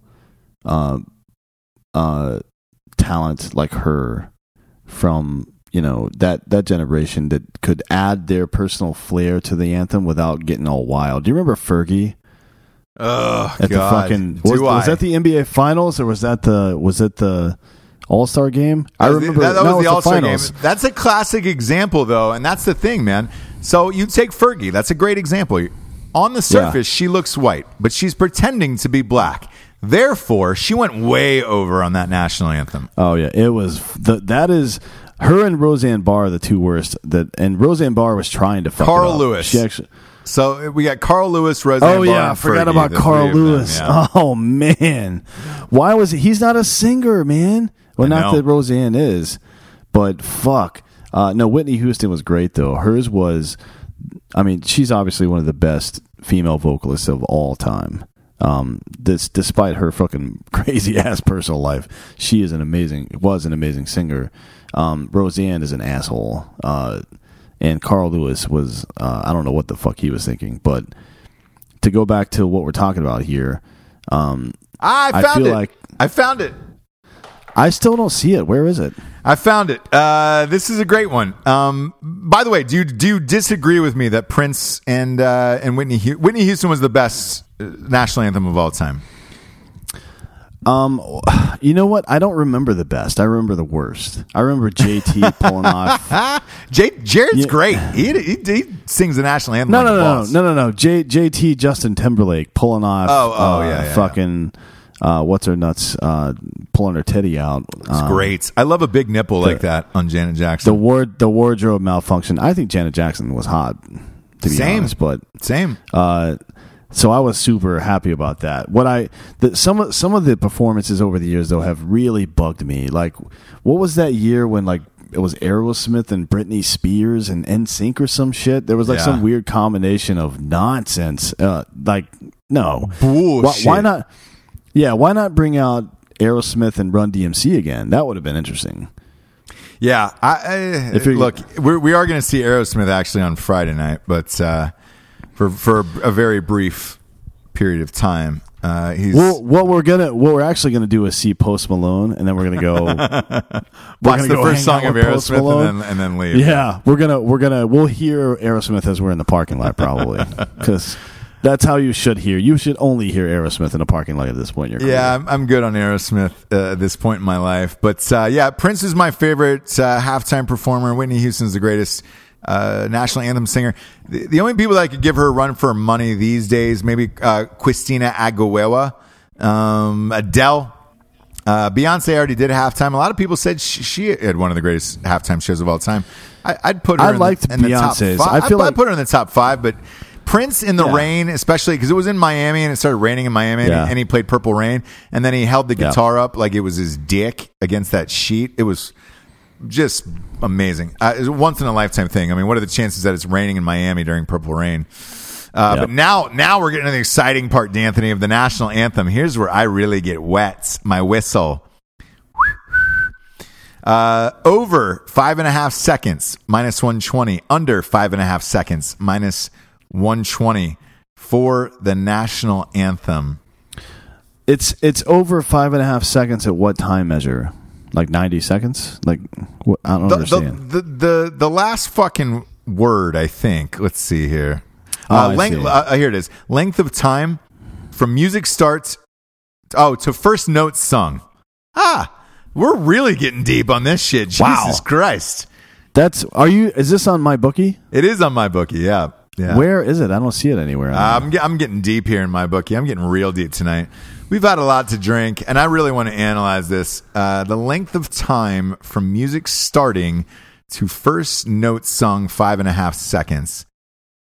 I mean, it's only one measure. It's da da da da da da da da da da da, and then you go into the music. It's one measure, so it should be. It should be 4 seconds. It should be the under. It should be 4 seconds. Yeah, but Oh, this is a great one. Length of time of the word brave. Over 4.5 seconds. Under 4.5 seconds. I gotta go under on brave. I would go over on free though. Man, let's see. Brave. You know what you assholes should do? You guys should go out there. Somebody make a post in Drinking Bro Sports. Go find her singing the national anthem somewhere and analyze these words and find out for us where we should bet. If you can come back to me with a breakdown of how the song went when she's done it before and what the fucking length of these things were, I will make that bet on your behalf and I'll fucking share the winnings with you. How about that? I'm going to say under 4.5 seconds on the word brave here. I go under on that all day. Will Gladys Knight forget a word? Plus 400 for yes, minus 700 for no. I'm actually going to say yes on this and take that plus 400 that she forgets a word. Does that count that she misspeaks a word? Yes, it should. Yes, absolutely. Okay. Yeah, I think that's pretty likely, yeah. Will Gladys Knight what will she be wearing for the national anthem? Skirt or dress is minus 160. Pants, shorts, legging at plus 120. She's an older broad. I'm going to take that plus 120 and say pants, shorts, leggings on that one. Hang on. I'm actually just going to Google Gladys Knight right quick and look at images. She wears a lot of pants. And a lot of fucking. She doesn't wear skirts much, but she wears a lot of dresses. So I'm gonna take that plus 120. That's a nice bet there. I'm going dress. I say dress. Are you really? Yeah. Minus 160. Fuck off, dude. I'm gonna say some type of pants, shorts, or leggings. Not shorts, but pants or leggings for me. If she wears shorts, congratulations. You can take all my money. If she rolls out there in a pair of silkies. Some Lincoln's box seat silkies. What about jean shorts? Some jorts. She rolls out there in a pair of jorts. And sings Looking the like national Tobias anthem. Funke. How great would that be? He's a never nude, you know. Yeah, he's always been a never nude. What will Gladys Knight use to sing? A microphone or a headset? So minus 1,200 for a microphone, plus 700 for a headset. I can promise you this. This is the easiest bet in all of these. She's going to be singing with a microphone. Yeah. Gladys Knight is not using a headset at her age. No way. I'm looking at literally her entire Google image search catalog, and every single one where she's holding or she's singing it all, it's a fucking microphone. I don't see a single headset here. No, ever. me neither. And like there's decades worth of pictures here, and there's no headsets ever. So that's actually a good one to throw some real money down on. Yeah, will Gladys Knight be joined by a pianist? Besides dance? Nailed it. Oh, got it. Yes at minus 180, no at plus 140. I say yes. She's going to be. There's going to be. Here's the thing. It's either going to be a live pianist or piano playing over. So this is actually a tough one to call. I don't know this one. I would say yes with my gut, but it could be also a recording. Like I don't see them dragging a piano out on the field. So that's a tough one. So yeah, there's probably not going to be a piano on the field. They may use the stadium sound system to play a piano out of that, but what's interesting is that they are in a dome, so the weather's not going to be a concern there. I don't know. I've been to Dodgers games, and I'm sure you've been to plenty too, where they put that stage out in center field all the time before the games, and just play like a full half concert or whatever the fuck. It is entirely plausible. Because I'll say this: I haven't been to a couple of these Super Bowls. There's a good 15 to 20 minutes between the national anthem and when the game actually starts. So yes, they could wheel that piano off the field pretty fucking easy if they wanted to. I don't think I'm taking this. This next bet is my favorite of all of the Super Bowl, by the way. All of the entire Super Bowl. This is my favorite bet that I love more than anything. Will any scoring drive take less time than the national anthem? So yes at minus 110, no for minus 120. Yeah, absolutely yes. Because look, I'll put it there will this absolutely way. be. I would say both teams probably have a scoring drive that's 3 minutes or less in the fourth quarter. Well, look, I just having bet on the national anthem a few years in Vegas. They usually put the over under like 220, 225. So that's 2 minutes and 20 seconds or 2 minutes and 25 seconds, somewhere in there. Yes, there will be a score. One of these teams is going to score faster than 220 on one of these. I can promise you that. So I'm going with a hard yes on that one. That's my favorite bet out of all these fucking things. I love that one. Now we're getting weird, dude. Real weird. And by the way, the wager cutoff for this is at 1 p.m. And that's for all of these anthem ones. That's in case somebody leaks a rehearsal or something for the non-Hollywood folk out there. This Gladys Knight, what is going to be the most predominant color of her outfit? Black, white, red, purple, gold, orange, green, purple. Yellow. Purple. Any other color? You think purple? Look, that's a plus 800. You win a lot of money.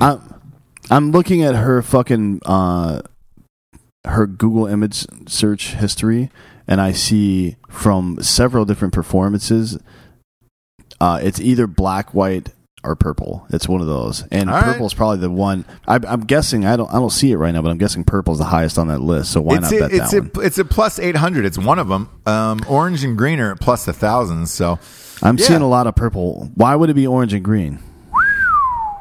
I don't know why. That's just the highest odds. So they're probably guessing she's not going to wear that.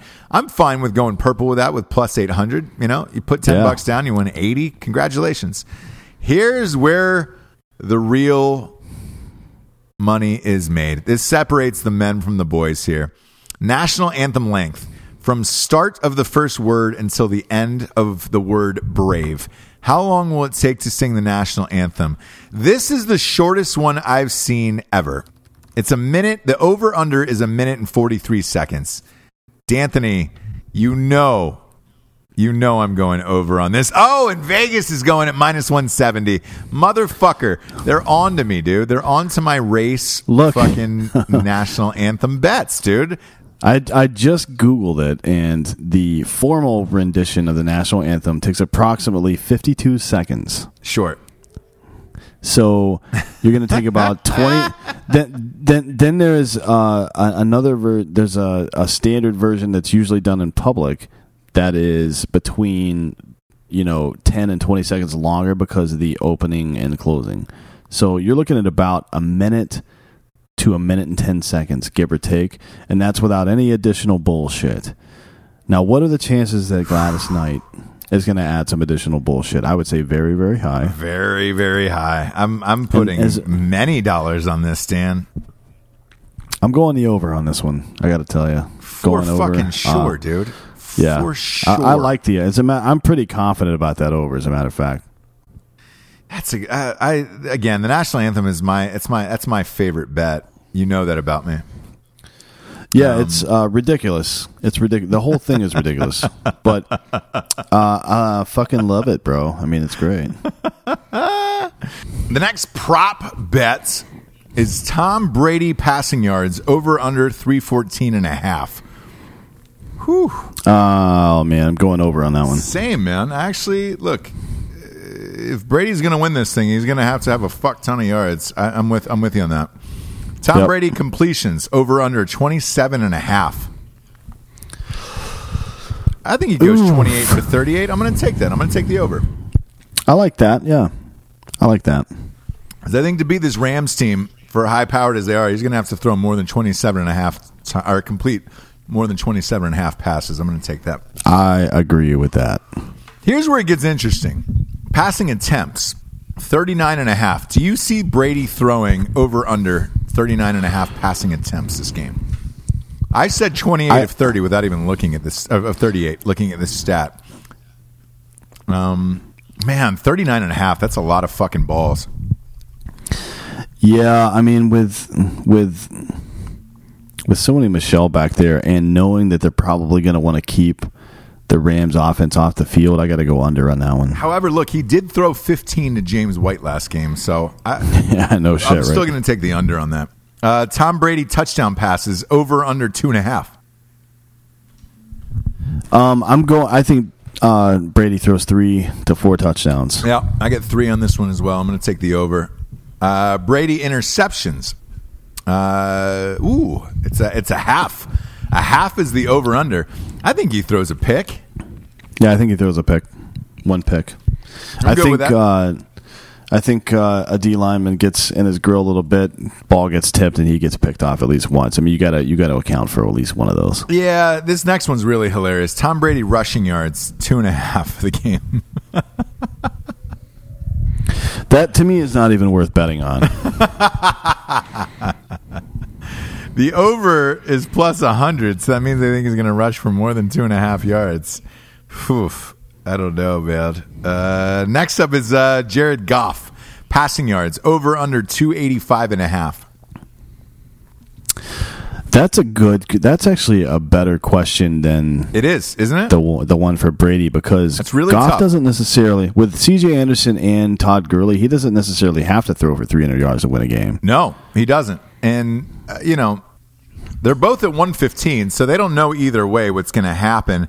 I'm going to go the over and say around 288 to 295.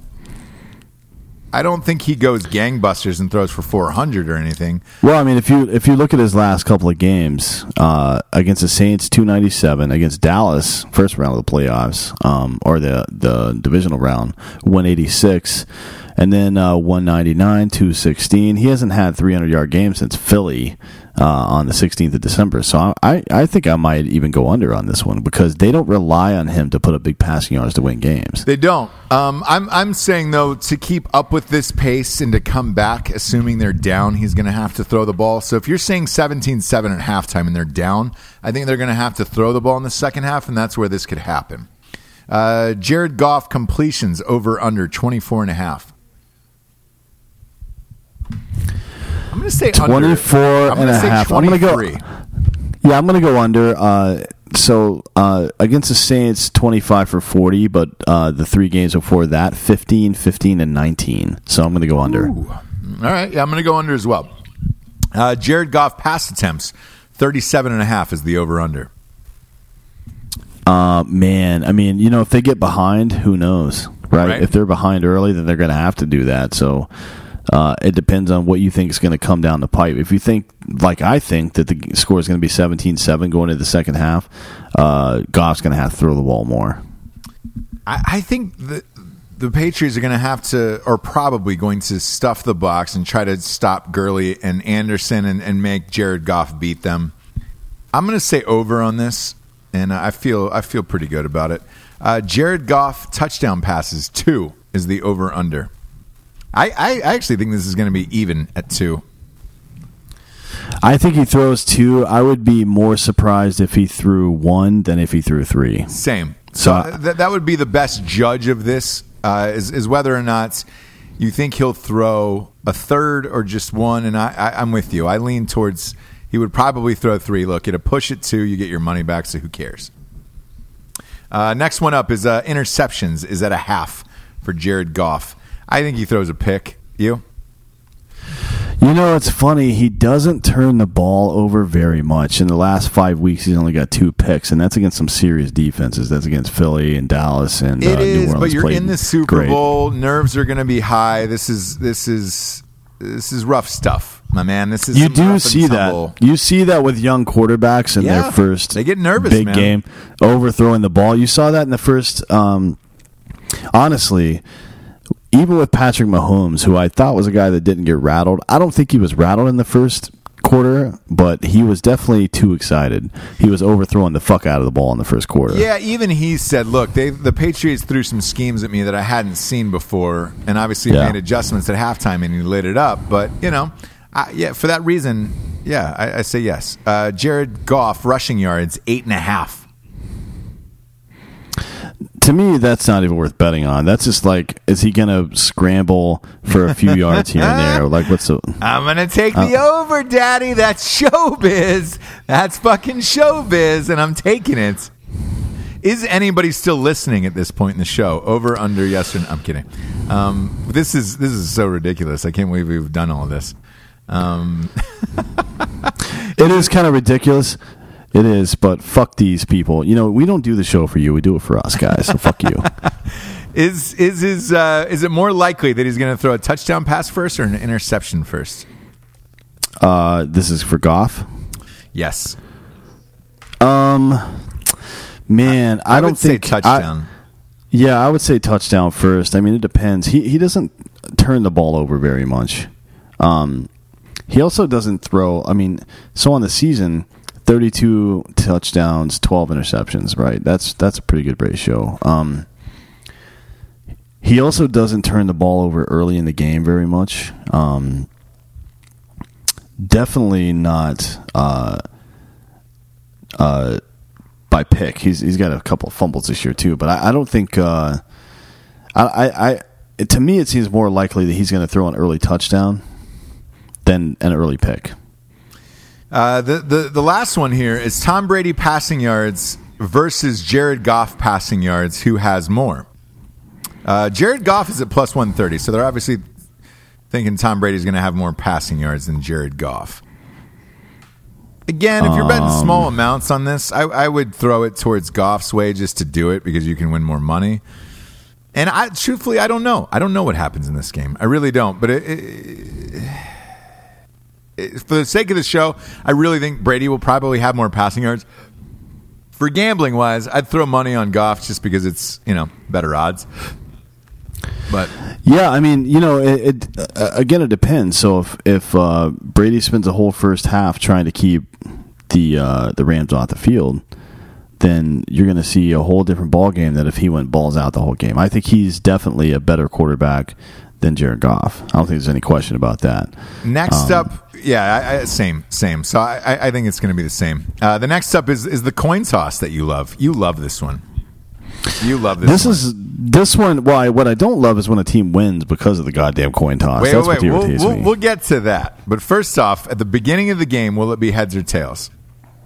It's going to be tails. I'm going to say tails as well. It was heads at the AFC Championship that we were Tails at. never fails. Yeah, I'm going to go with tails. Now, are you going with the Patriots to win the coin toss or the Rams? Come on.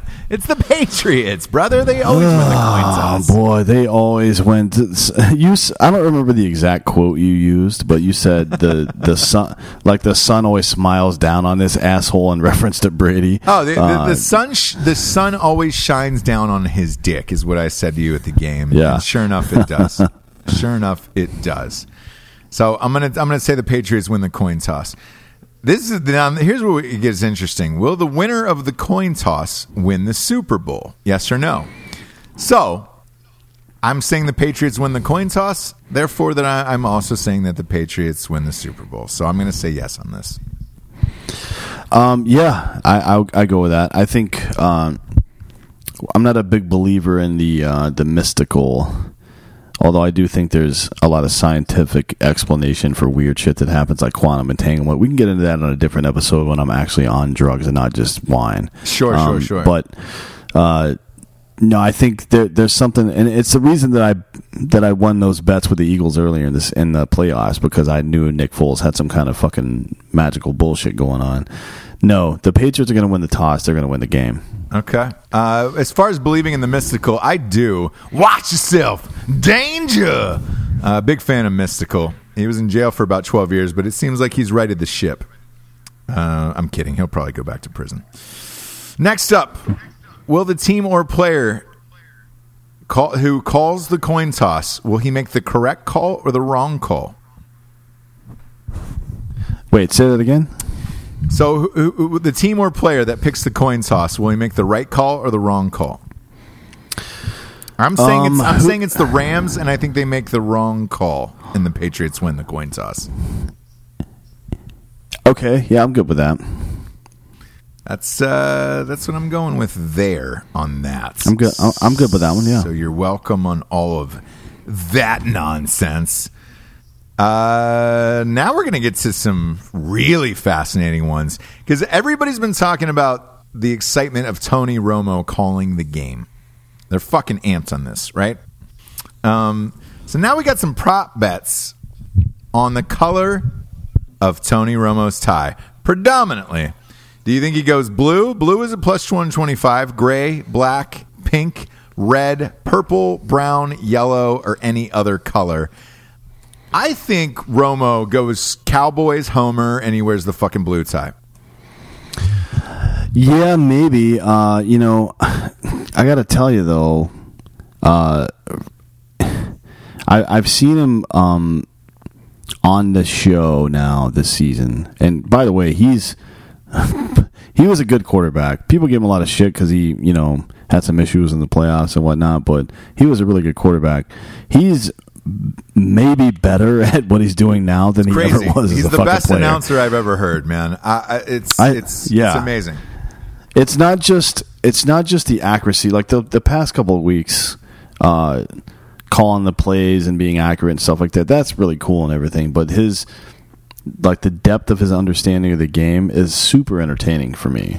Same. It's one of the things that I really like. If we're going favorite announcers in the game, Gus Johnson is my favorite to call any form of game. You always say that. Yeah, you love Gus Johnson. But football wise, all your money should be on Tony Romo. That motherfucker is Miss Cleo. He can predict the future and read these defenses. I wouldn't be surprised if somebody doesn't give him a fucking coaching job soon. Yeah, I wouldn't either. And my favorite announcer is Steve Stone. Do you remember him? Oh yeah. From the Cubs, right? He used to be a relief pitcher, and one of my fucking greatest memories growing up as a child is turning on WGN for a fucking midsummer Cubs game and listening to this guy break down what different pitchers in that era. So it was like all the fucking great pitchers in the National League back then.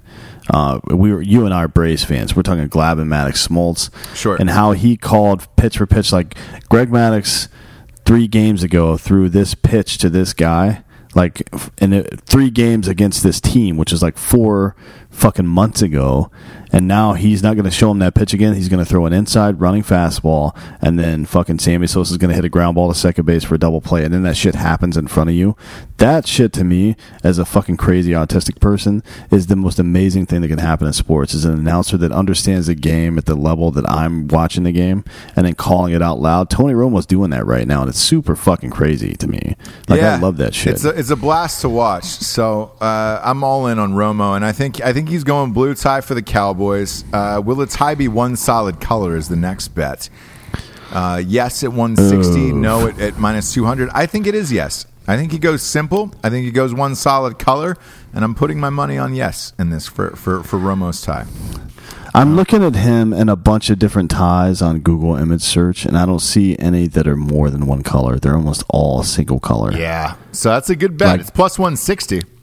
Yeah, there's a lot of black and gray ties. There's a couple of blue ones, but there's no like weird patterns or anything. 100 wins you 160 in this. I like it a lot. Will Tony Romo be clean shaven? Plus 150, yes. Minus 200, no. I say yes at plus 150. This is the Super Bowl, man. He's going to be looking his best for this. You got to go clean shave on this. You got to go straightrazors.com on this ass. Yeah, I think we love straightrazors.com, by the way.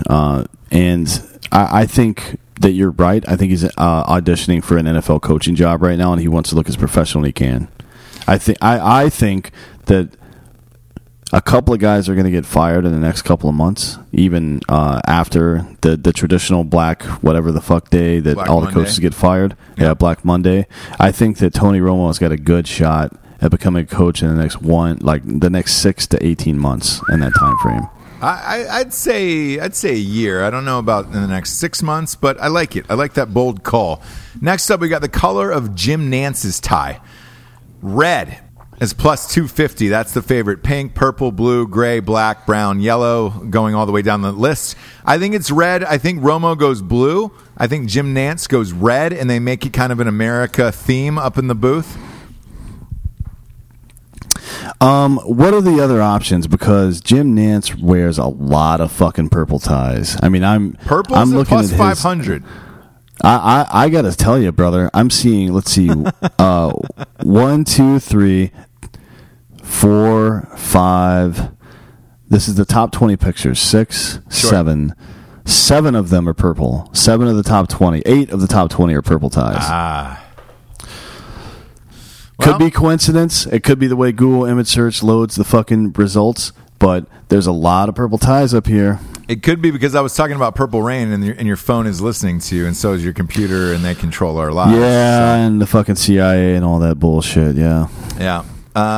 Will Jim Nance's tie be one solid color is the next one? Yes or no? No, will not. No. Whoa. Nope. Back up the truck. For real? I'm looking at all of his ties from purple to red to blue. Yeah. None of them are a solid color. Really? That's an inside tip ties. Right there. That's a nice one. Hey, guys, you know what? When you make this money and you take your fucking your girlfriend or wife or fiance out to dinner using that money, and you fucking fuck up and get her pregnant that night, I want you to give that kid my middle name. Yeah. When you take her to the Cheesecake Factory and then put a baby up inside of her, let her know. Make sure you do it on a ghost bed. Yeah, let her know that it's because Dan figured out that Jim Nance never wears one solid colored tie. By the way, no is at minus 300, so you guys know something I don't know on this one. And congratulations. I'm going to gas through the last of these here so we can get out of here. Color of Jay Feely's tie. Blue, pink, purple, gray, red. I'm going to say red. He was a Falcon for many years. The game's in Atlanta. He's on the field. It's plus 600. Might as well throw a little bit on that and assume that Jay Feely's going to show some respect for the Falcons. Tony Romo. What quarter will be his first correct play prediction? First, second, third, fourth? I'm saying first. This guy's been on fire all year. This is a no-brainer. Lastly, because this is mybookie.com, D'Anthony, must make a reference to the game spread between Romo and Nance throughout the game. Of course they are. Everybody's fucking gambling these days. Gambling is now legal in all 50 states in America. You're goddamn right. They're going to mention the spread throughout this game. It's yes plus 250. Bet it. and be on with your fucking day. Bet with us or against us on mybookie.com. Deposits 100 through 3,000 are automatically doubled. And just bet on all this weird shit with us, man. It's fun. This is one of the last big events of the year. Sporting season-wise, obviously that'll shift over into the fall when football strikes up again. But we also have March Madness coming up. And those are always really, really fucking fun to bet on. So we'll see you then. But in the meantime, enjoy the Super Bowl. Next up, we've got Benny Daniels, our bro. He was on the New Orleans episode. He runs one of the best ticketing agencies on the planet. It's who we get our Super Bowl tickets from. We get all our tickets from Benny. He's great. You're going to get his name and number at the top of this. If you're going to the Super Bowl, you're going to any other big ticket events on the planet, go through Benny. Hey, tell him Ross and Dan sent you. Here's Benny, ladies and gentlemen.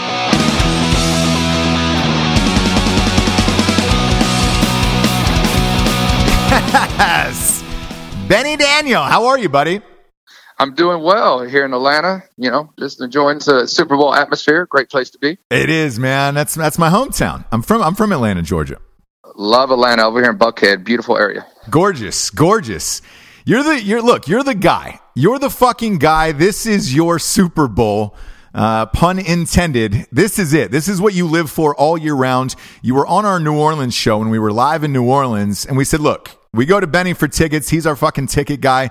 This guy will shoot you straight on everything across the board. Tell the audience your site and your phone number, because a lot of people have been hitting up the show for tickets for the Super Bowl, and I want to get you out there. All right. Tickets to all. That's tickets with a plural S, physical number 2, all, ALL. Our phone number is 214-396-3501. Awesome. And to start off with, it's Tuesday nights. We're about 5 days away from the game right now. When the game was announced, and we had chatted back in, what was it, October? In New Orleans, yep. In New Orleans, yep. And you were on the show. We talked about a nightmare scenario for the Super Bowl, and it was one of the Los Angeles teams, which ended up happening, and then possibly the Patriots going back for the 9th time in 15 years. Exactly. Yeah, it was one of the bad scenarios that we talked about. Sure enough, it happens. It happened, and I told you the Saints would get fucked, which they did to a royally massive degree. And I still think that cloud is going to hang over this Super Bowl of, much like the Dewey Cox story of like the wrong kid died. This is what it feels like to me. The wrong team is in. The Saints should be playing there. And that Breeze Brady storyline would have been a massive one. The two GOATs playing, man, it would have been great. What would that have done for your tickets? Explain to the audience what that would have done for ticket prices for you. So tickets are kind of like the stock market. The prices change. They go up and down. You look at stock market one day and it's going to be high, and the next day it's going to be down. So that's the way tickets are. When somebody calls me, I quote current market, and I will give them my advice whether to wait or not wait. That's going to be my honest opinion. I get it right most of the time, but not every time. And right now, with these two teams in it, the stock is kind of down. We're taking less than we normally would on tickets, and obviously, a guy like me, if you call me directly, you don't have to pay all those crazy service fees online, and I'll save you literally thousands of dollars just by calling me directly. Yeah, and to that point, because, obviously we knew you were coming on the show, I went through StubHub and, all the way to the end, essentially until you have to pay. Because you see these prices on StubHub. Some of these tickets on StubHub were going for $2,200 a piece for upper level, right? And that was just like your cheapest ticket to get into the game. This was, I think, Thursday or Friday that I typed this in. Now, when you get to the exit points of StubHub, that $2,200 a ticket isn't really $2,200 a ticket. They were tacking on $985 in fees per ticket. That's per ticket for the Super Bowl. So by the time you're walking out of the store and you're pressing buy, you're looking at about $3,300 a ticket. What are the fees for on StubHub? What are they actually doing with that money? That's how StubHub and all the other websites in the world, they're all similar. That's how they make their money. The $2,200 is what the broker, me for example, would have listed the tickets for, and then I get a percentage taken out of that. So they charge the seller 5 to 10%. So when the seller pays 5 to 10%, then they're going to charge the buyer the other fees, the $900 and all that. So that all those online fees go to StubHub. And then at the end of the day, I walk away with like $2,100 or something for myself. Gotcha. And the other interesting part of this, and why I bring up the StubHub factor, is this. And I'm actually going to read off her name because I found this creepy and weird at the same time. So, I did this test before you came on to see what tickets were and what the final price was on something like StubHub. I didn't buy the tickets, obviously. The following day, I get an email from, her name is Stephanie Bolger, and she works for StubHub. And it says, "Hey, Ross, we noticed that you were thinking about buying tickets." And they'd kind of gone through the same scenarios you did. The tickets can go up and down, but just know, and I got a follow-up email that says, just know by next Wednesday, which is tomorrow, these tickets, something will be happening that they'll be going away, and it'll decrease the availability of tickets after Wednesday. Why is that? Decreasing the availability. I'm trying to figure out what she meant by that myself. So it says StubHub's possession by Tuesday, January 29th. Those listings will expire from our sites, which therefore decreases availability even more of these tickets. I urge you to keep these factors in mind, but I do recommend you keep monitoring for the best deals and possibly buy your tickets before Tuesday. Otherwise, if you're a gambler, waiting until last minute can sometimes work too. I find it and this is a key account manager from StubHub who has sent me this. I found it weird and shocking. I've never gotten something like that before, and I didn't know if it was because ticket sales were in trouble at StubHub. I've never received anything like that from before, and I've bought a lot of tickets from StubHub off the past. Is it because this Super Bowl is so different as far as ticket sales go? Because you said last year on the show that was a record for you, right? Yeah, last year was the best year ever. I think I'm trying to decipher what she's meaning on that email, and it was a very well written email. And a lot of that stuff, I would say, I do know that sales are down for everybody, including StubHub. It's just the demand of the two teams wanting to go. So I can't give you the exact numbers, but if we just, for the sake of using round numbers, they had XYZ amount of sales last year. Those are probably 20% down for this year. So they're just probably trying to stress people to come to the site and buy. But everything else she said was correct on, if you want to gamble and wait last minute. Right. But as crazy as it sounds, actually the market's gone up. When you looked at the website a few days ago, it was $2,200. Well, it's $3,000 today. Correct. And that's the price that you would see online, and then plus your fees on top of that. Right. So to put it in perspective, last week, obviously the sports show was huge. We get hit up by ticket brokers all the time. Last Thursday, we got a call, $3,200, no fees, $3,200 for lower level end zone, and $2,200 for uppers. How much have tickets changed since Thursday? Because you said it's gone up, and I looked today before you came on the show, and you're correct. It is gone up. It has gone up on eBay, and it has come up on StubHub. How much has it gone up, and why? There's a couple reasons why. It's gone up $500 to $1,000 a ticket, give or take. And I think the reason why is, again, it's always about supply and demand. The two teams that get in it, they get their tickets. The players start selling their tickets. They get 15, 16 tickets in. Well, neither one of these teams have their tickets in hand right now, so those tickets haven't come out to hit the market. So I believe that it's a dry market right now. There's not a lot of seats out there like there normally is. Let's say, for example, if the Saints got in, I kind of know how they operate. The Saints would have already had their tickets in hand. Those tickets would already be out on the market. Therefore, it kind of drives the price down a little bit. Gotcha. It's again supply and demand until they start eating up and people start buying, and then less inventory, prices go up.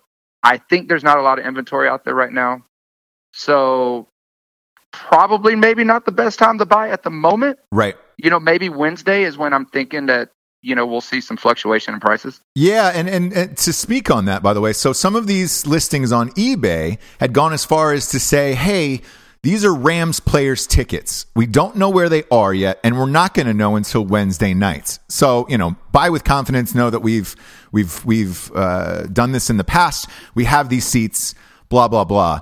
Do the players get the tickets on Wednesday? Is that why they're saying that? And then they go on sale Wednesday night?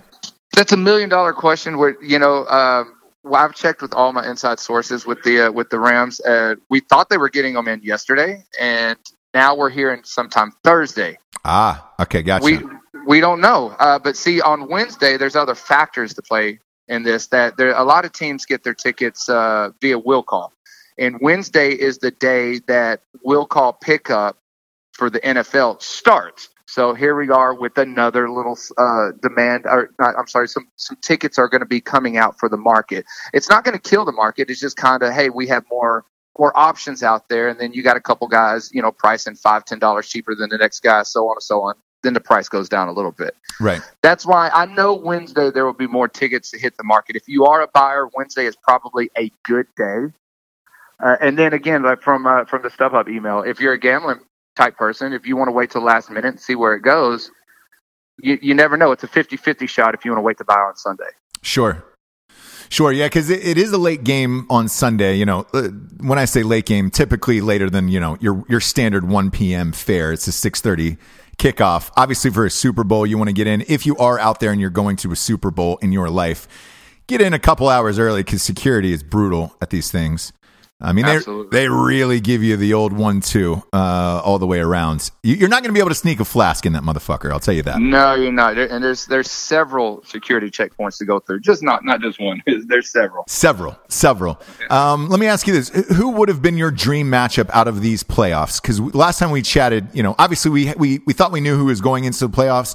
A lot of those teams ended up becoming true for the most part. I did not see Philadelphia getting in with Big Dick Nick. What would the two best teams to get in have been in your mind from a ticket perspective? No question, Cowboys, Kansas City. There's no questions. You've got the America's team, quote unquote, money out there. There's so much money in Dallas. Yeah. There's so many Cowboy fans all around the nation. The demand would have been unreal. It would have been a $5,000 get in, period, if the Cowboys were in it. Even then for upper level tickets. It's just to walk in the door. I'm happy to get in the stadium. I got the worst seats, but I paid my $5,000. And then you got Kansas City. Hadn't been in since the 70s, I believe. Yep. 1970 something. 1970, and they, if you go back to the Kansas City Royals when they were in the World Series, the demand for tickets then, because they had the Royals have never been in or hadn't been in many years. So we kind of factor those things in. It's like, wow, they did really well for the World Series. I can only imagine how well they're going to do for the Super Bowl. So those two teams would have really made this thing huge. And Kansas City Saints would have been great as well. Yeah, that makes sense because we were in Kansas City for the AFC Championship. I was hoping to see you in New Orleans, but they ended up, we ended up going with a sponsor. They sent us to the AFC Championship, and it was freezing. But the fans were ballistic all day and night. It was one of the greatest sporting events I had been to just because how passionate their fans were. So that makes sense that Kansas City would have done gangbusters because, man, those fans were just out of control. And it was 18 degrees, but you didn't really notice because you were standing up screaming the entire game with, 70,000 people. It was amazing. Did you go to that Saints game? I was at the Saints game, and coincidentally, I was sitting in the suite right there exactly on the corner of the bad no call. So I know it very well. Really? I honestly got it. And it was it still hurts to even replay that in my mind right now. What was it like actually being in that game in front of that play? Was it as bad live as it looked on the replay? Because I watched it on a replay we were doing a live show outside the stadium in Kansas City. So there was a television out there, and I was like, holy shit, but I only caught the replay. I didn't see it live. Was it as bad live inside the stadium as it was on television? I have to imagine it was worse. Obviously, I wasn't watching it on live TV, but the best way I can describe it is just picture getting hit in the gut, somebody just knocking the breath out of you, and the crowd was so loud, and all of a sudden it's just silence, and it's kind of like you just knew one way or another the Saints just got fucked, even though they're winning by a field goal at that point. one way or another, they're going to lose this game now because of that call. And sure enough, it happened. Yeah, and that's, by the way, being at the KC New England game, that's the way I felt when that coin toss, ended up Brady's way, and I was like, well, this is over. They're going to drive down and score. And I turned to Dan, and I was just like, we'll stay and watch this, but God damn it, it's going to be the same thing. And it was almost the identical drive from the Super Bowl when they beat the Falcons in overtime and won the coin toss. And I was like, motherfucker, it's Brady again. And I was sad to see that because, look, you had both home teams lose in the championship, which is crazy. That doesn't happen very often. No, it doesn't. It does not at all. Yeah. So let me ask you this. As a ticket broker, do you go to the actual Super Bowl itself, or are you so busy up until game time that you don't get to go in and enjoy it? I've gone in the last 3 Super Bowls, but there was probably like 8 in a row that I didn't go into. Some by choice, some by just super busy right up until the end. But, I'm kind of making a tradition where I go in no matter what. So, again, yeah, I do plan on going in this. I do love the stadium here. It's a great stadium. It's fun to hang out in the club area. It's beautiful. Yeah. That whole, because I've been there 4 or 5 times. Like I said, I'm from there. That new stadium in Atlanta, that Mercedes-Benz Stadium, if you have not been, is beautiful, top to bottom. They crushed it. They did well. There's a lot of things that they kind of mimicked on AT&T Stadium in Dallas, and They made it better. The Cowboys set the trend on new, beautiful, modern type stadiums, and the way that they designed it here, they just like, okay, we see what Cowboys did, on-field experience, this and that. Let's just make it better, and they did a hell of a job. It's a fun stadium. That's what I thought too. When I walked in, I was like, man, this is like 25% better than Cowboy Stadium, and I have a feeling that Rams Stadium, when it opens next year, that's going to be the best of the best. Yeah. I saw the mock-ups for that, and I was like, oh, all right, cool. Having been to the Cowboy Stadium and the Atlanta Stadium, I was like, they probably just went to both of those and were like, how do we up the stakes 50%? Mm-hmm. Each stadium has its pros and cons. The big screen at Cowboys is hands down the best. It's really neat there. Yeah, that is neat. Atlanta's cool because you've got that screen that goes around the entire stadium in a circle. Believe it or not, I'm not a fan of that though. Really? Again, coming from Cowboys, if you're looking at the big screen, you don't have to break your neck to look all the way up. Right. So to me, it looks cool on. Like if you look at it on TV, but if you're actually a fan in the game, Yeah, I like to watch the live action. So I'll peep my head up there for a replay here and there. But I dug it. I thought it was all right. What's this week like for you? How many hours a day are you working? Since the Super Bowl teams have announced, how crazy has it been for you? It's nonstop. We get up at 6, 7 in the morning, and we don't go to bed till 10, 11 o'clock at night. I'm always buying and I'm always selling. It never stops. I don't know when somebody's going to call me. One of my contacts said, hey, I've got 4, 6, 20 tickets, whatever it is. And you know what? We jump in the car, we go meet them, do our deals, come back. It doesn't stop. This is the week that I've been, we've been leading up to all year long. So I'm sure the hell not going to take a break at this moment. All right, last question for you before I let you get out of here and get back to work. And by the way, thanks for letting us chat with you my pleasure. Midday like this. What's your prediction on the Super Bowl? Right now, it's Patriots -3. Who you got?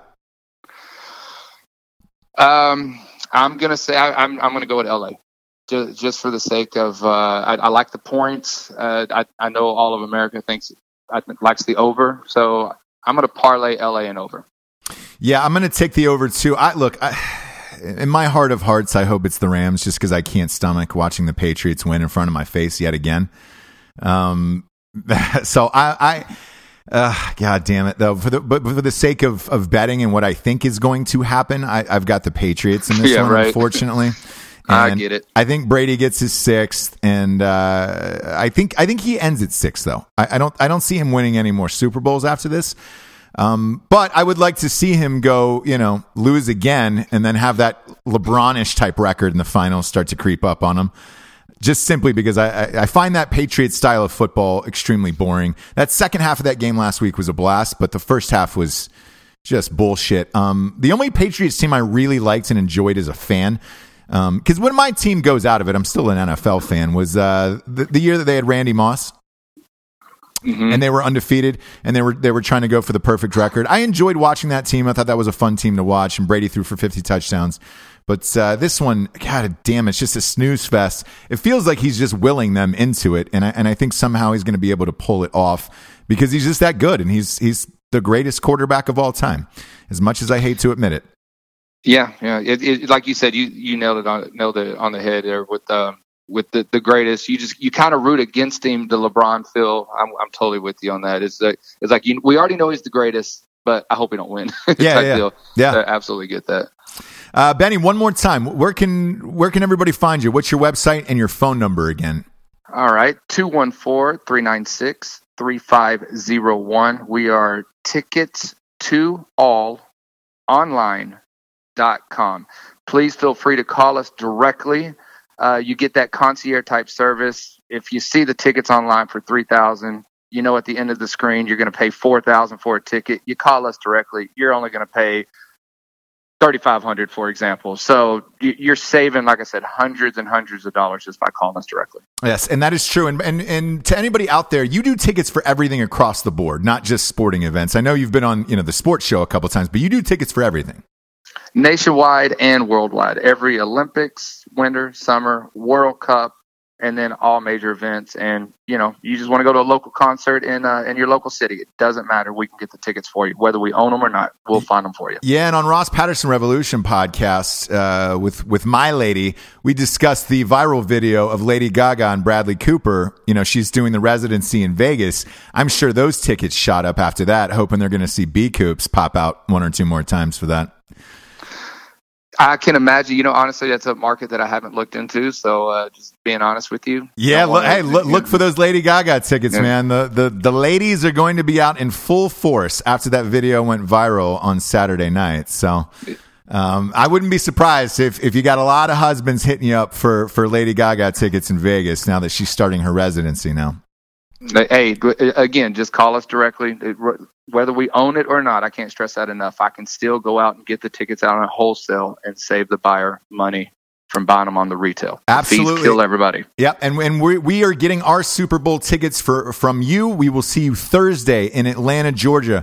Benny, thank you for taking the time today, buddy. Not a problem. I enjoyed it. First round's on me when I see you Thursday. Look, just give us sweet tickets, for a good deal. We're good. We're good. You will have a good deal. You will. I appreciate it. Take care, buddy. I'll see you on Thursday. All right. Talk to you later. All right. Bye-bye.